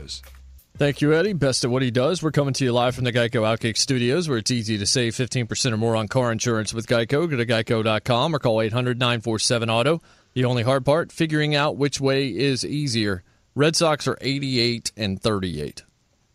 They've lost 2 in a row, but they're 88-38. Like, I continue to look at that, and it absolutely boggles my mind. We'll talk more about the helmet rule on the other side. 877-99 on Fox, 877-996-6369 if you have thoughts. This is Outkick on Fox Sports Radio. Welcome back, Outkick the Coverage Radio program, Tuesday edition, across the airwaves of Fox Sports Radio. Welcome back. We are inside the Geico Outkick Studios. Everybody's got a to-do list. You want to drop off your dry cleaning, you got to pick up some milk. But here's an idea. How about you save hundreds of dollars on car insurance to that list? Good thing is you don't even have to drop off or pick up anything this time. All you have to do, go to the website. It's geico.com. 15 minutes later, you could be saving 15% or more on your car insurance. Extra money in your pocket just may be the most rewarding to-do you do today. I'm Jason Martin in with Jeff Schwartz, Clay Travis in Los Angeles. He'll be back on Monday. Our thanks to Alex Marvez, wide-ranging discussion, a good reason to subscribe to the Outkick the Coverage podcast through whatever it is that you use to consume your podcasts or consume radio programs when you are away from the radio and unable to listen live. Go to iTunes, go to Google Play, go to Stitcher, go to Spotify, wherever it is, and go ahead and subscribe to Outkick the Coverage. Also, Outkick the Show, which is Clay's Periscope and Facebook that he does every afternoon around 3 Eastern Time. All of that right there for you free. The numbers are through the roof. Every time we see the subscriber numbers for this brand, they're just absolutely outrageous. Apparently, especially in Indianapolis. Huge fans of Outkick, which is why we talked a lot of Andrew Luck in that first segment of the show. We'll probably talk more about 12 before we're done today. But one of the things we discussed there at the end of the segment, Jeff, was the helmet rule, how it's been applied. You and I kind of agree. We feel like there is going to be there's going to be a correction here. Yes. But right now, they are trying to get everybody under the culture that this is serious, and they're trying to kind of work their way into it. And they will see where the mistakes are made or where it's actually harming the game, and you feel like the pendulum will swing in the opposite direction. You and I agreed when we hosted a couple of weeks ago about this, and also that the so-called Aaron Rodgers rule potentially is more bothersome than this rule long term. Well, the Aaron Rodgers rule will not be called as often, so it probably won't be as big of a deal as this one will be. So here's the way I look at this. A couple years ago, it was either 15 or 16 in the preseason. They decided hands to the face was going to be a huge emphasis in the NFL. And in the trenches, obviously, hands to the face happen often. And they can be incidental, or they can be on purpose. I mean, I'm not going to lie that I've done it before, but when I came in the league, you allowed to hit someone in the helmet. It's a good way to stun a defensive lineman, and there's positives to doing that. So they wanted it out of the game. No more touching of the helmet whatsoever. And the first preseason game, my brother got 2 or 3 of these called in the first 2 drives. He was livid, of course, right? So the guy's bull rushing him. He goes to punch him, and his hand just raises up eventually, hits him in the helmet, and they call it a penalty. Incidental, not trying to hit someone in the helmet, not trying to harm them, not trying to blow to the head, any of this stuff. Not trying to do any of that stuff. And they flagged 5 to 7 times a game in the preseason. They flagged an offense or defensive lineman for using their hands illegally to someone's head, and everyone freaked out about it. Not to the extent of this helmet rule, because it's hard to really notice that that's what's happening. And then the regular season started, and they stopped calling them. This happens all the time with new rules. They overcall them in the preseason to make a point of emphasis. Look, guys, stop leading with your helmet. I think it's easy to tell, in my opinion, and maybe it is, maybe I'm in the minority. It's easy to tell the hit that they're trying to take away. It's easy to see that, right? Guy loads up. He springs forward and leads with his helmet. There were twice last night. There were calls that were as easy as can be. That's what they want out of the game. Obviously, the other ones are happening at full speed, where a guy looks like he's hitting someone in the helmet, but it's with the shoulder, or guys making a good form tackle as a wide receiver or ball carrier lowers himself. Those are the ones that are going to be tough.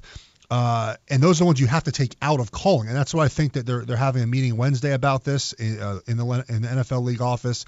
I think they will start adjusting this rule, seeing the backlash from players. I'm sure that the players might have called people higher ups in the NFL front office, or called their PA reps, and have tried to get this rule changed a little bit. I think they will change the rule. It will evolve, and by the time the regular season starts, these will still be called, and it might cost the team a game. I don't know. I'm fairly certain it probably will at some point.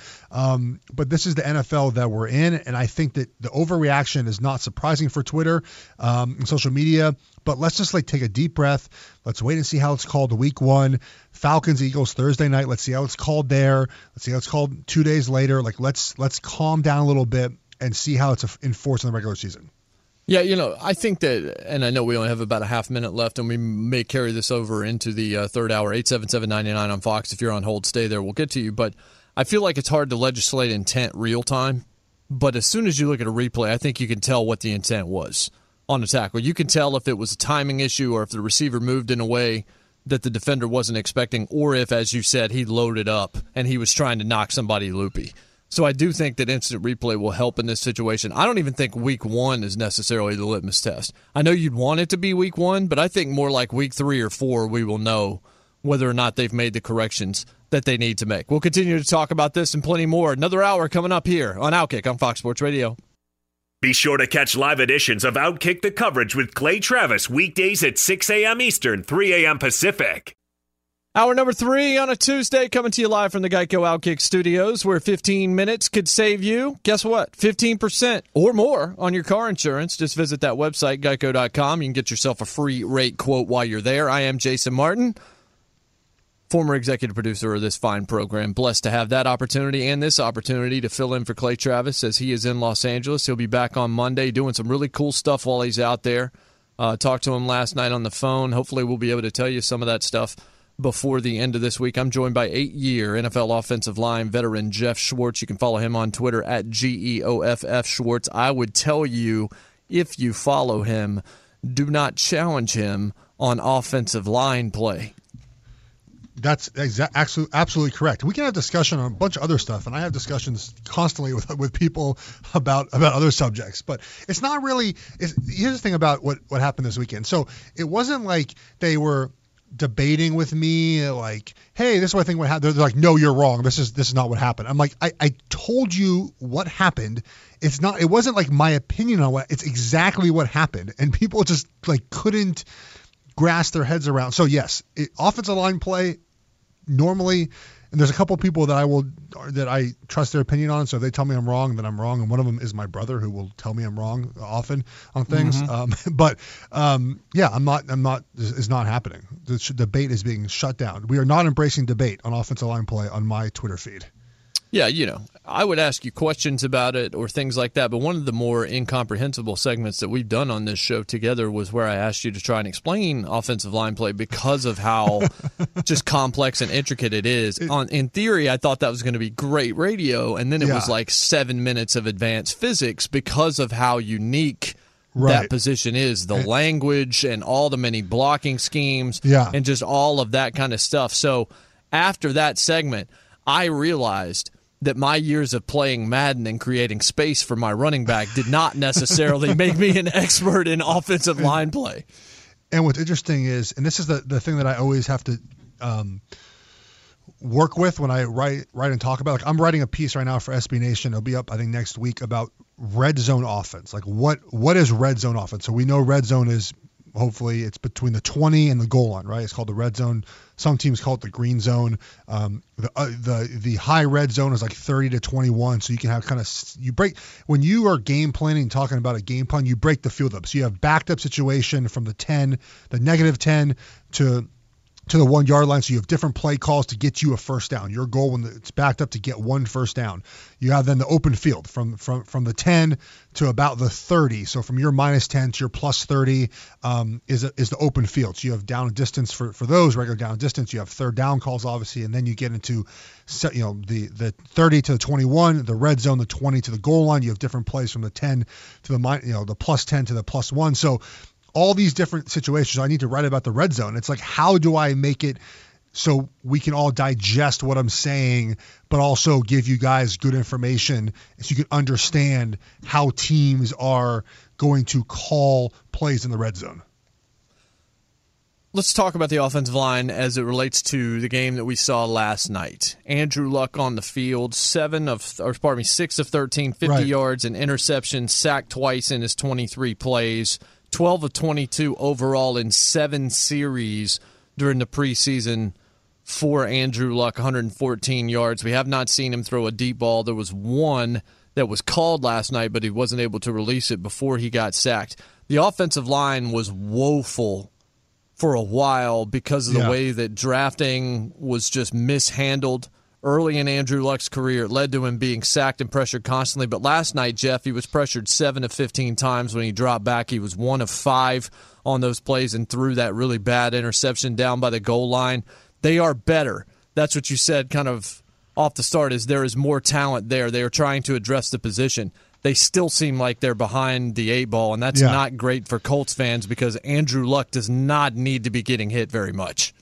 No, and look, they drafted Quinn Nelson to play left guard, who I absolutely adore. I mean, if you're going to follow one offensive lineman, he's amazing. He's really good. He's very physical, but he's going to have his issues at times with speed. Last night there were some issues with line games, and so a line game is when there's a stunt on the defensive line. So you see a twisting, people call it twist, and just in general, offensive lines are just not picking them up with the same expertise they used to. There's many reasons for that. I won't get into all of them, but it's not the same as it used to be. So you see when you had last night LaRaven Clark, who was a 3rd round pick 2 years ago in 16, I guess 3 years ago now, and Quinn Nelson playing on the left side, 2 guys that really haven't played much together, haven't worked much together. Twister eating them up. Look at the other side, Slauson and Howard. There was not much issue from the right side. Those are veteran players that have been around a long time. So part of it is just kind of a growing, just getting a knowledge of playing with each other, the communication. And one of those hits on Andrew Luck was, and to me, it feels like an unforced error. Like, you can't let Terrell Suggs run free. I know that they chipped him first. Someone's got to block him. That's more of an issue for the regular season. They're not game planning really that right now. But nonetheless, you can't let Luck take a blindside hit from a future Hall of Fame player in Suggs in the preseason. So, Alex Marvez threw a wet blanket on all our Andrew Luck excitement going over the actual stats. Did he ever? Of the way. And look, that obviously is part of this. I mean, if you're going to, And I think he's a little bit right. I think that we in the media love Andrew Luck, just the way his personality, the way he loves football, the way his dedication to the game, and he might get a little pass every now and then, but the pass is always, also his team is not talented around him. And like I said, they're building the team up slowly. I think Balor's doing a great job of that. And I just don't take too much away from a preseason game. I think it's more about... Amen. Thank you for saying that. That's something I've noticed and something that I've tried to beat. Like, I cannot stand how Baker Mayfield should be starting after the first preseason game and he should have no chance after the second. Like, there are no overreactions in sports. There are no hotter takes in sports than social media during preseason games. Like, after one series, this guy should be fitted for a blazer to go into Canton, and then after the next series, dude's a bum, let's cut him. It's unbelievable to me. I think there are certain things you can take away from the preseason, and someone tweeted me about this and asked me about it, and a couple things. One, I think is efficiency, offensive efficiency. Let's just start with the offense. Are they just generally moving the ball up and down the field? It doesn't have to be pretty or beautiful, but is the one offense, do they look like they know what they're doing? Are they moving the ball? Are they running the football? Are they completing passes? It's just, does it look like it's supposed to look? I think that's important in the preseason. Touchdowns, field goal, yeah, okay, sure, but does it look like it's supposed to look? Are you getting out healthy? Are you doing what you have to do on offense? Defensively, two things stand out to me. Pass rush, and this is, I'm talking about mostly with the ones, okay, and some of the backups. Pass rush, is your pass rush there? That's something that obviously can be worked on any time of the year, and it's good when it starts the year off well. And then tackling. I was watching the Rams play the Raiders the other day, and the Rams and Raiders didn't play any of their starters because they play again in week 1. I understand that. And if you watch the Rams, even their backups, they are excellent tacklers. They do a great job of making sure that they take great pursuit angles, that they are sure tacklers, that guys are not running outside of them or inside like they're doing, and that's coaching. And that, to me, is what you can look at in the preseason. Is your defense, are they having great pursuit to the ball, and are they tackling well, and are they rushing the passer? Otherwise, there's not much you can take from wins and losses. And as far as the rookie quarterbacks, and I think you'll agree with me a little bit of this on Jason, is, look, I can't tell you sometimes exactly like what makes this quarterback good and what makes that one great and that one bad. There's obviously people that are quarterback gurus. Dan Orlovsky we have on off, and he can tell you a lot of this stuff. Lewis Reddick can tell you a lot of this stuff. But I can tell you, just from my experience, if a guy has it, and I'm not a big fan of this it quality, and because you can't define it. I like to define traits of players that I enjoy watching. But Sam Darnold has whatever it is. Just the pocket presence, the movement in the pocket. I think Baker Mayfield, by the way, has shown a lot of that. I've been so impressed. And this is something you can take away as well in the preseason, just part of the efficiency is his efficiency in the pocket. He has looked good as far as moving his feet in the pocket. He's a little jittery at times, and so is Sam Darnold, but that's kind of the way Darnold plays.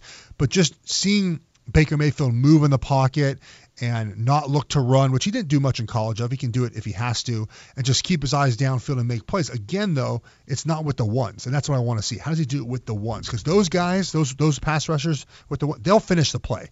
And so I want to see him do it with the ones. Josh Rosen as well. Kind of a quiet preseason for him out west. Haven't heard much about him, but same thing. And then you see Josh Allen. He has some qualities that I like. He's done a better job than I think, but his accuracy, I think, will still be an issue, and touch on long balls will be a problem. And then Lamar Jackson, obviously, is probably not close to being ready to play. So there's some things that you can gather from the preseason, but I'm telling you, when the season starts, it's a totally you game plan the whole week. You have your 53-man roster. Guys that aren't veterans that are not playing terribly hard in week 1. I mean, the preseason, week 1 obviously is showtime for them. The speed of the game picks up tenfold from week 1, from preseason, I should say, to week 1. It's a whole different game.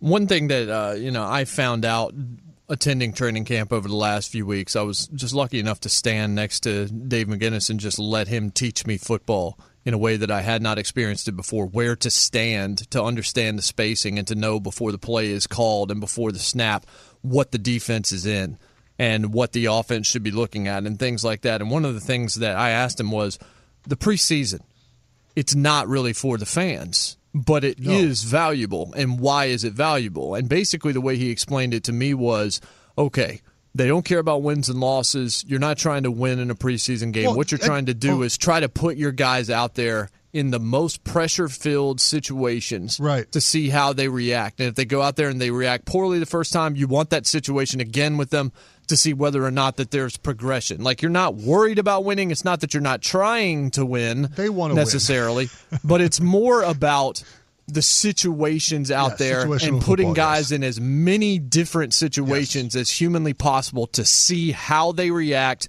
who's most efficient, and who's calm and cool under pressure from the start to the finish. And you try things out. You know, it's interesting. The Chiefs ran a screen the other day, and it was a design kind of game plan, man coverage beater screen, and it went well. Kareem Hunt kind of started on the left, came across the formation. All the line went to the left. The center leaked out to the right in man coverage. And, you know, someone asked me, why would Andy Reid show that in the preseason? Well, one, now he shows he has a man beater on 3rd and short. It was 3rd and medium, 3rd and 4. So now teams have to be aware, and maybe in man coverage they're a little bit slow, or they run zone from now on against them in that situation. And you have to work on things. So, you know, like the Giants, I watch a lot of Giants football still. They run a lot of screens this preseason. Pat Shurmur, their head coach, the OC of the Vikings, they love screens. That's a timing thing. You have to run a lot of those to get good at them. So in the preseason, to your point, you call things to work on them, to show other teams that you can do it.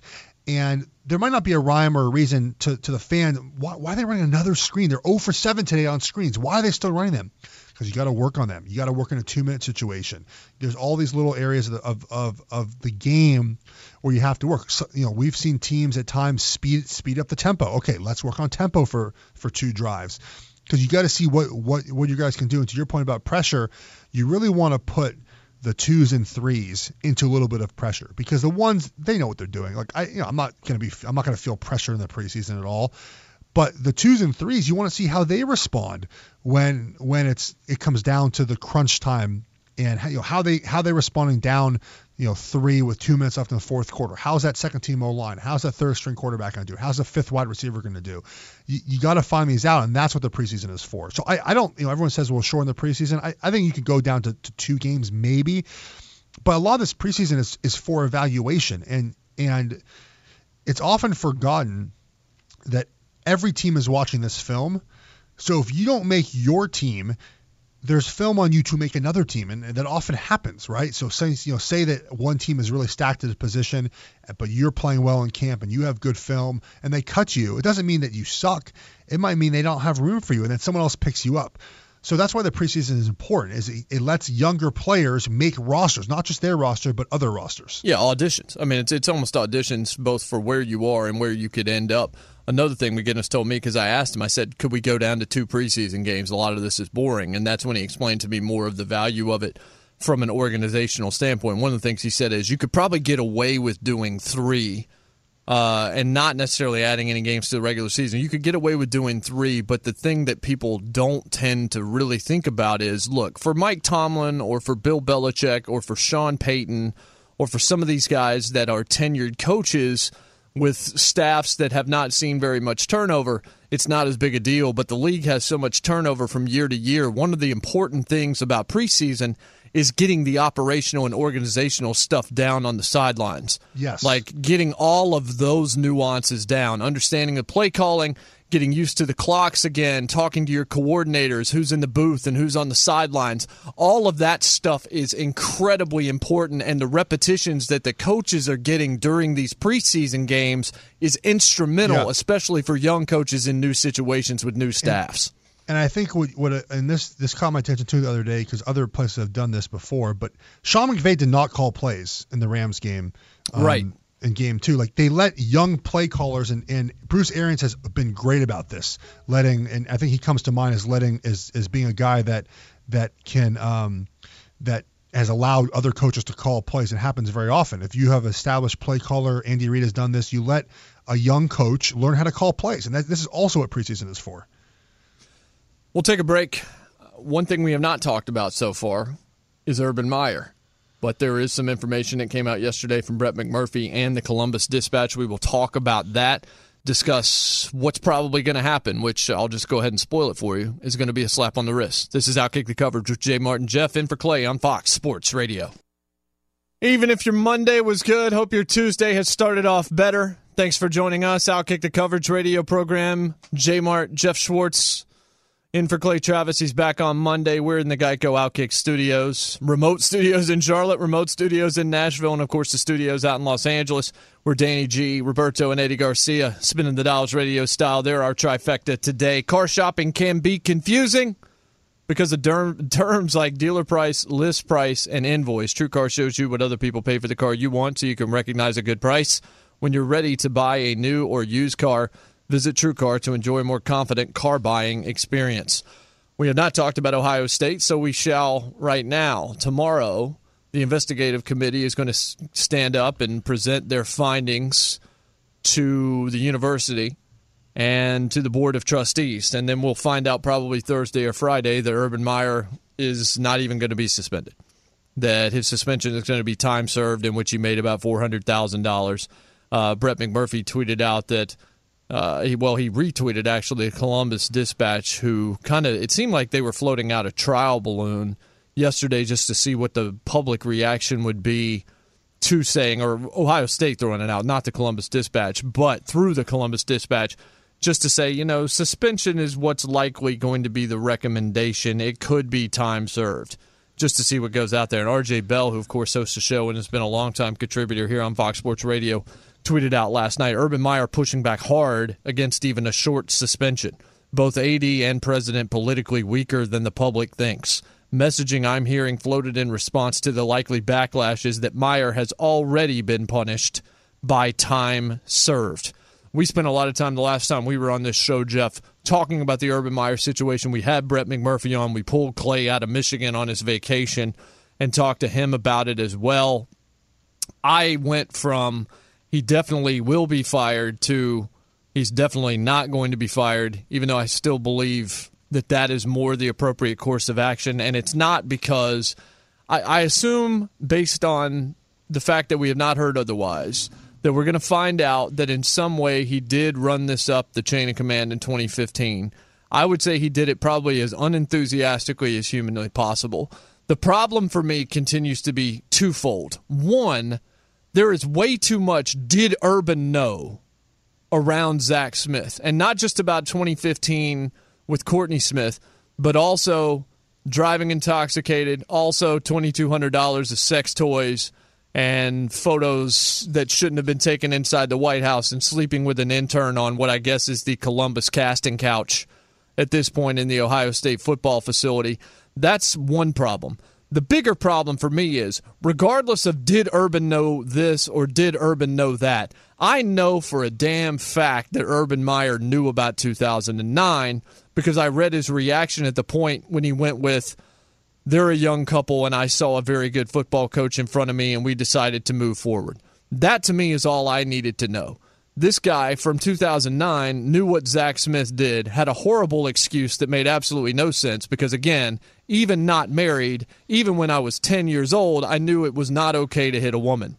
And we know in 2009 Zach Smith did just that, pushed his pregnant wife up against a wall. And then we know from text message exchanges between Courtney and Zach that he also assaulted her later on. The problem for me is Zach Smith was still employed in 2018 by Ohio State University after being, no question about it, a dirtbag of a human being on multiple levels because of multiple different things. Urban Meyer, the one thing we do know about Urban Meyer is that Urban Meyer lied multiple times, especially to the media, and I still don't really understand why.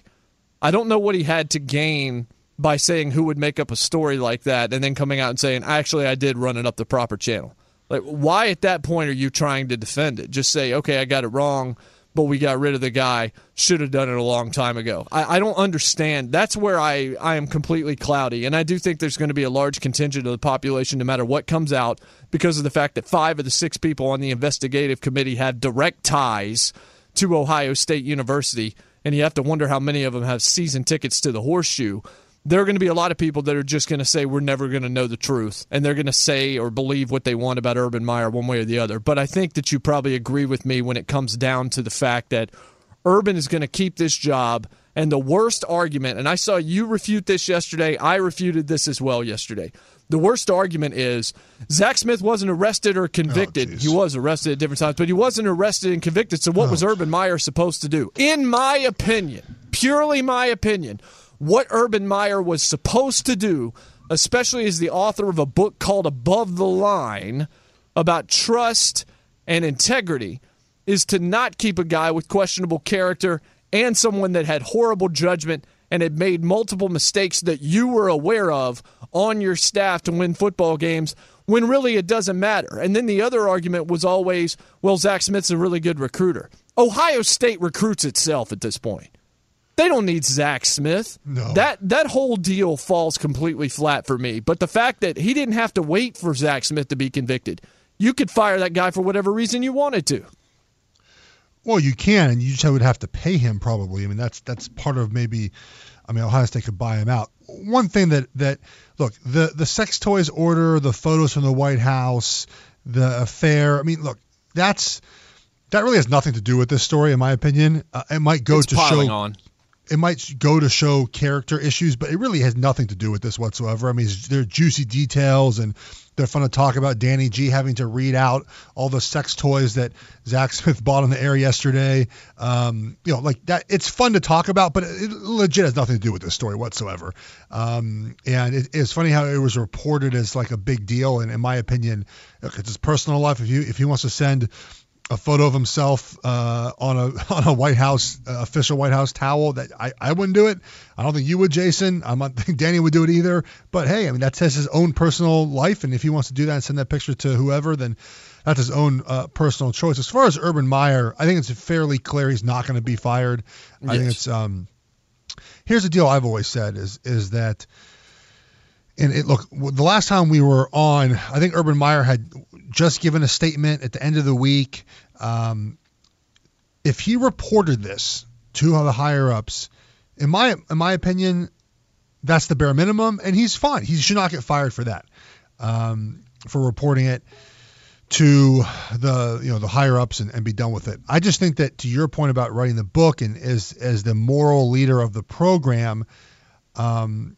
And if you're an Ohio State fan, is this the guy you want leading your program? A guy who, look, 2009, we know he knew what happened. We're pretty sure he knew in 15 if he reported it. There's no question in my mind that he had heard whispers before 2015, right? The coaching community is very tight, especially in your own program. The wives talk to each other. The guys talk to each other. Now, maybe no one brought it up. Boosters hear stuff all the time, right? In my opinion, there's no way he did not know about it. And so if you're Ohio State, how do you punish Urban Meyer is the question. And I'm not sure I have a great answer for that, because if he did his job, which is reporting the incident to the higher ups, that's all he's required to do. I'm not sure that you can suspend him for just doing his job. Now, you can suspend him and say, I guess he didn't follow the morality clause in his contract.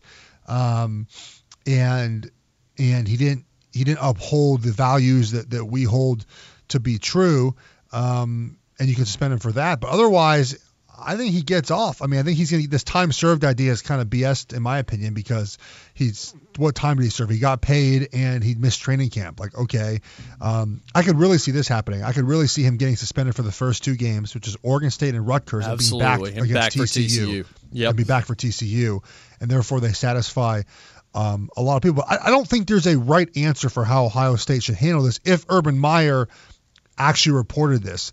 Again, I can make the argument that I would not want that guy to be the coach of my team, keeping on someone who's alleged to have hit his wife or his ex-wife, however you want to classify her. And look, I've heard from people at Ohio State that I trust their opinion who said, look, there's a lot of talk about whether or not the allegations are legit. That's not Urban Meyer's job to really figure that out. I agree with that. He's a coach. It's not his job to figure out if they're true or not true. But now you have a second incident, though, and I think people are forgetting. This is the second time now. It's not just one incident. Did it happen? Did it not happen? It's now a second time. He knew in 2009. There's no disputing he knew in 2009, because he said to them, at least according to the reports, and I believe the reports, that he advised them to get counseling and also advised her to not press charges, as a lot of people did, not just Urban Meyer. Well, a friend of the program did. Hiram, somebody named Hiram on the Florida football staff said, hey, look, if you press charges, if you continue to talk about this, Zach's going to lose his job. He's not going to be able to get a job anywhere else, and what are you and your unborn child going to do then? Correct. It basically came across like a threat. Right. Just a couple things I just don't get is Urban Meyer could have just told Zach Smith, like, look, man, I can't have you on my staff, but I'll get you a job somewhere else, and just quietly moved him to another team. Like, he could have done that in a heartbeat. No one would have known about it. This might have never been a story. This might have been a story now, but for another program, right? He could have easily just slid him out of his program, not had to deal with the distraction, and this never would have happened. He never would have been suspended.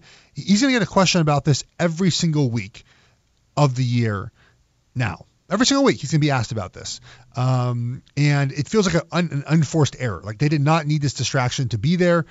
He could have dealt with it in a way that would have been quiet, and he didn't. And now this is forever going to stain probably Urban Meyer's legacy. And last point, and this is the first point that you brought up as well. Guys, listen to this. Urban Meyer is not a court of law. He does not have to prove guilt beyond a reasonable doubt. That is not his job. He is the head football coach. He can fire Zach Smith for many reasons. Right? He does not have to fire him to have cause, to have guilt of a crime to be fired. This argument to me is so ridiculous. It's people trying to sound smart, innocent until proven guilty, but they have no idea what that means. That's a criminal. In a criminal court of law, that is the burden of proof. Urban Meyer is not a court of law. He is no burden of proof. Now, you can say that as a head coach, as a leader, that it's best that he knows all the facts, let's say, from the court of law, from the police before making a decision. Sure.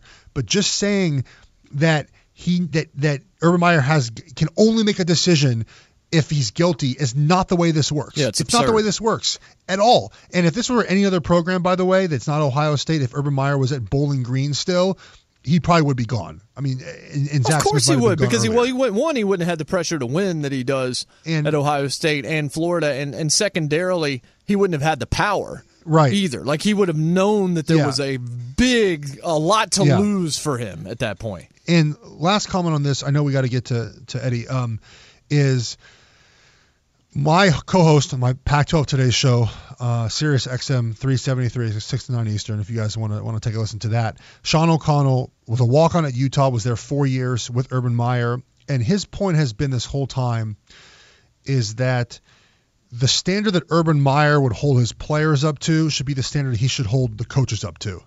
And when he was at Utah, if this would have happened to a player, the player would have been gone. And he thinks the standard, and I agree with this, should be the same. And look, this is a very extreme case, but if I'm a player at Ohio State, and I've been following this story, do I think now I can get away with this? If I'm accused of hitting a woman, and my coach, will he have my back too? I just think obviously it's a very kind of far-fetched idea. But if I'm a player who's in that situation and has done that and been alleged to do that, I got to think my coach has my back too, right? Oh, yeah, for sure. I mean, I've used your O'Connell analogy a couple of times on my show in Nashville, and I've told that story to explain the fact that at Utah, Urban Meyer didn't have to win in terms of they're not going to riot in Salt Lake City if he wins 7 games. So it does change. Like Urban Meyer, the Urban Meyer that Sean O'Connell knew at Utah changed, I think. Maybe he always had this in him, but he didn't have to. The pressure to win in Gainesville and the pressure to win in Columbus is a completely different animal than the pressure to win in Salt Lake City. So when you look at an overrated and underrated coaches list that CBS put out yesterday that they do every year where they talk to about a fifth of the active coaches to see overrated and underrated, and then it always is. But when you look at the actual comments, not just the list, I thought it was very funny that of Urban Meyer, somebody said, yeah, you know what, he's got some characters on his team that I don't think should really be playing for him, but they're there. It's like, exactly, because at Ohio State, you kind of have to turn a blind eye to win football games because that's the only way you're going to keep your job. That's the only way that you're going to keep all that money that they're paying you. Right. That's the only way you're going to keep the pressure down. And when winning becomes an addiction, it can absolutely corrupt your soul. We've got David in Indiana. We've got Paul in Erie, Pennsylvania, I believe, on the line. We will take their calls, but we need to go to Eddie Garcia now and find out what happens in sports. Eddie, what's up? Well, let's give you a Geico scoreboard from baseball where the Cardinals beat the Dodgers 5-3. LA closer Kenley Jansen, just off the disabled list from a heart issue, gave up home runs to the first two batters that he faced in the ninth inning. He took the loss. St. Louis is now tied with Colorado and Philadelphia for a wild card spot in the National League. LA is 2 back in the wild card race. A's shut out the Rangers 9-0. Oakland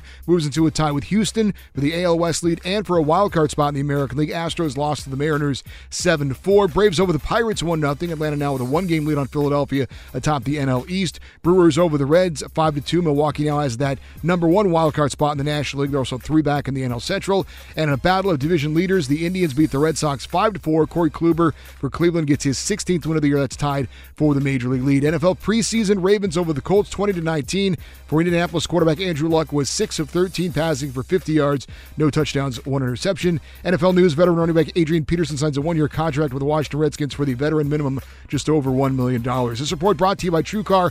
Online car shopping can be confusing, but not anymore with True Price from TrueCar. Now you can know the exact price you'll pay for your next car. So visit TrueCar and enjoy a more confident car buying experience. Back to Jason Martin and Jeff Schwartz in the Geico Outkick the Coverage studios. Thank you, Eddie. We are coming to you live from those Geico Outkick studios. It's easy to save 15% or more on car insurance with Geico. Go to geico.com or call 800-947-AUTO. The only hard part, figuring out which way is easier. 877-996-6369, 877-99 on Fox. Brett McMurphy just did a radio interview and said something pretty provocative about the Ohio State situation. We will tell you what that is, plus your phone calls in our final segment here on this Tuesday on Outkick. Welcome back to the Geico Outkick studios. Outkick the Coverage, finishing up on this Tuesday. Jason Martin, Jeff Schwartz, in for Clay Travis. He'll be back on Monday. He's in L.A. doing some cool stuff. Hopefully we'll be able to tell you about it before the end of the week. Talking about the Urban Meyer situation. I said that Brett McMurphy had done a radio interview this morning and said something fairly provocative.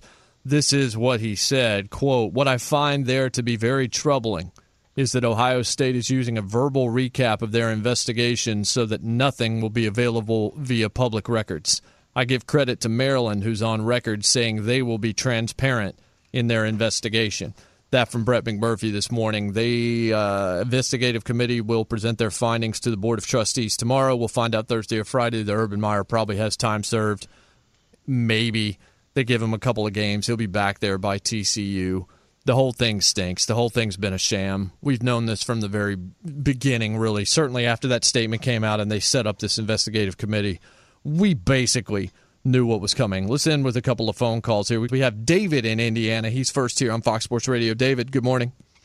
I was just kind of wondering how Ohio State's going to handle the Me Too movement. I don't think they'll handle it at all. I don't know. What are you saying? I think definitely at road games, whenever they play on the road, the Me Too movement is going to be there if they don't fire him. Yeah, I mean, they deal with hecklers all the time. I don't think this is... There will be hecklers. There'll be a lot of hecklers. Right. I don't think they're going to make their decision based off of the reaction of visiting fans and how many people might pick it outside their stadium.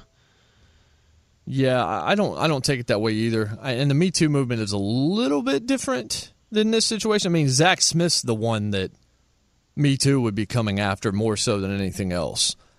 I think that the heckling coming after Urban Meyer is going to be coming no matter what. And I feel like Ohio State is prepared for that because they want to win football games. That would be my opinion there. Paul in Pennsylvania next. Paul, what's up? Hey, how you doing? Thanks for having me on. Yes, sir.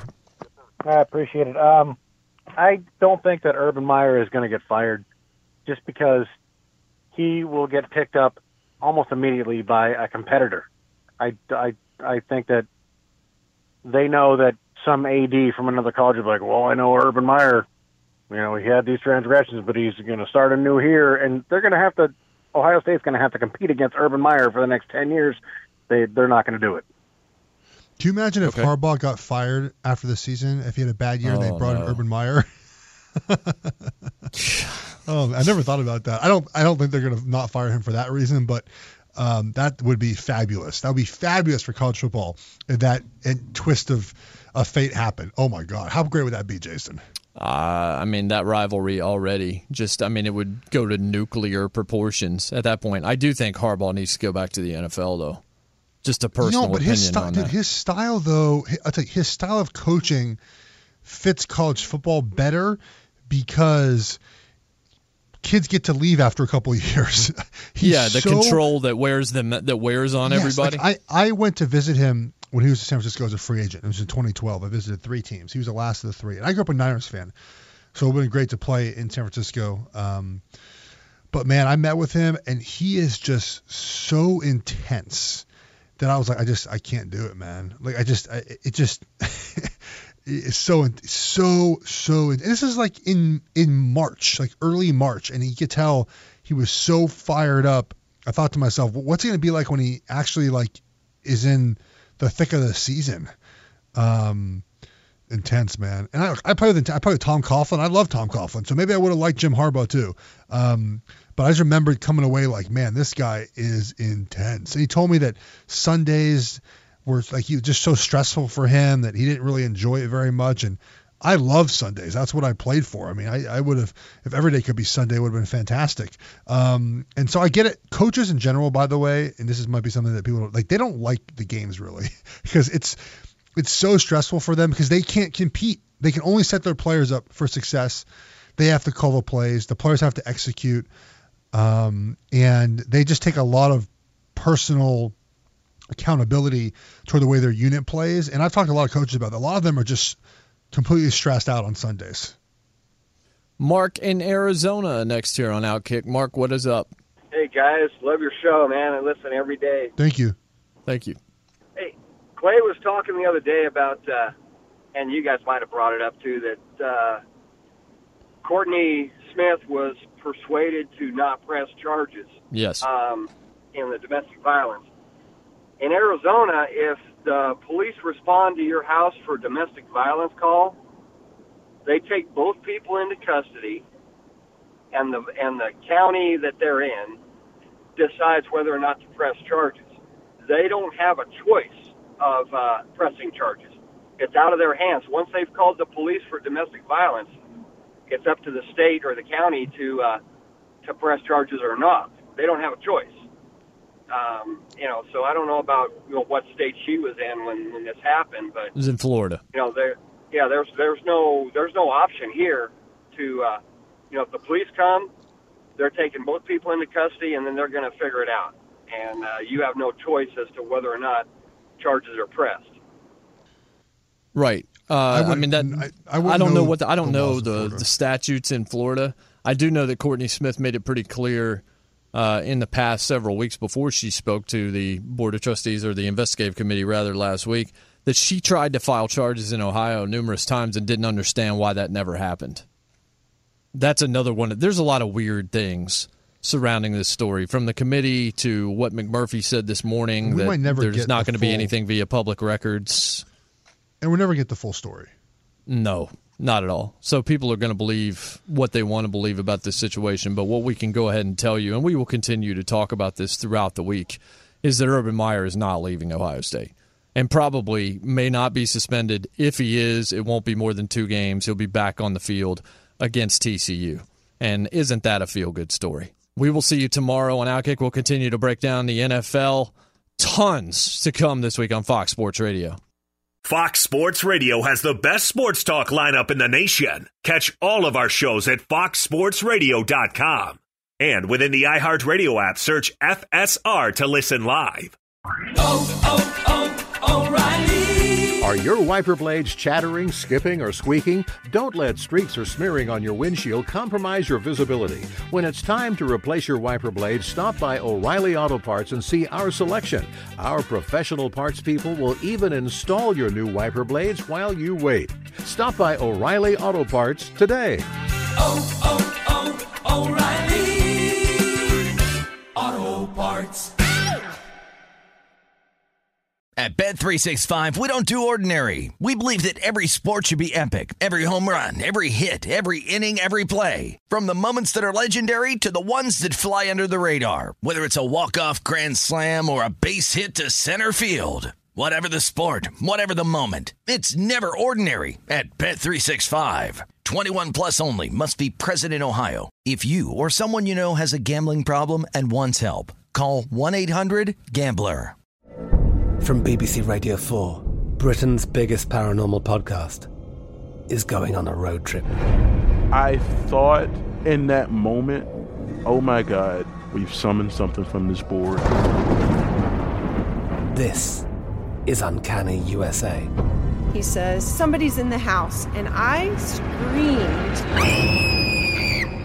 Listen to Uncanny USA wherever you get your BBC podcasts, if you dare.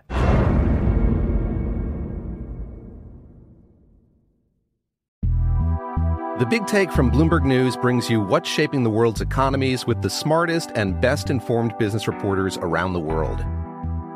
We cover the stories behind what's moving money and markets, and help you understand what's happening, what it means, and why it matters every afternoon. I'm Sarah Holder. I'm Saleha Mohsin. And I'm David Gura. Listen to The Big Take on the iHeartRadio app, Apple Podcasts, or wherever you get your podcasts.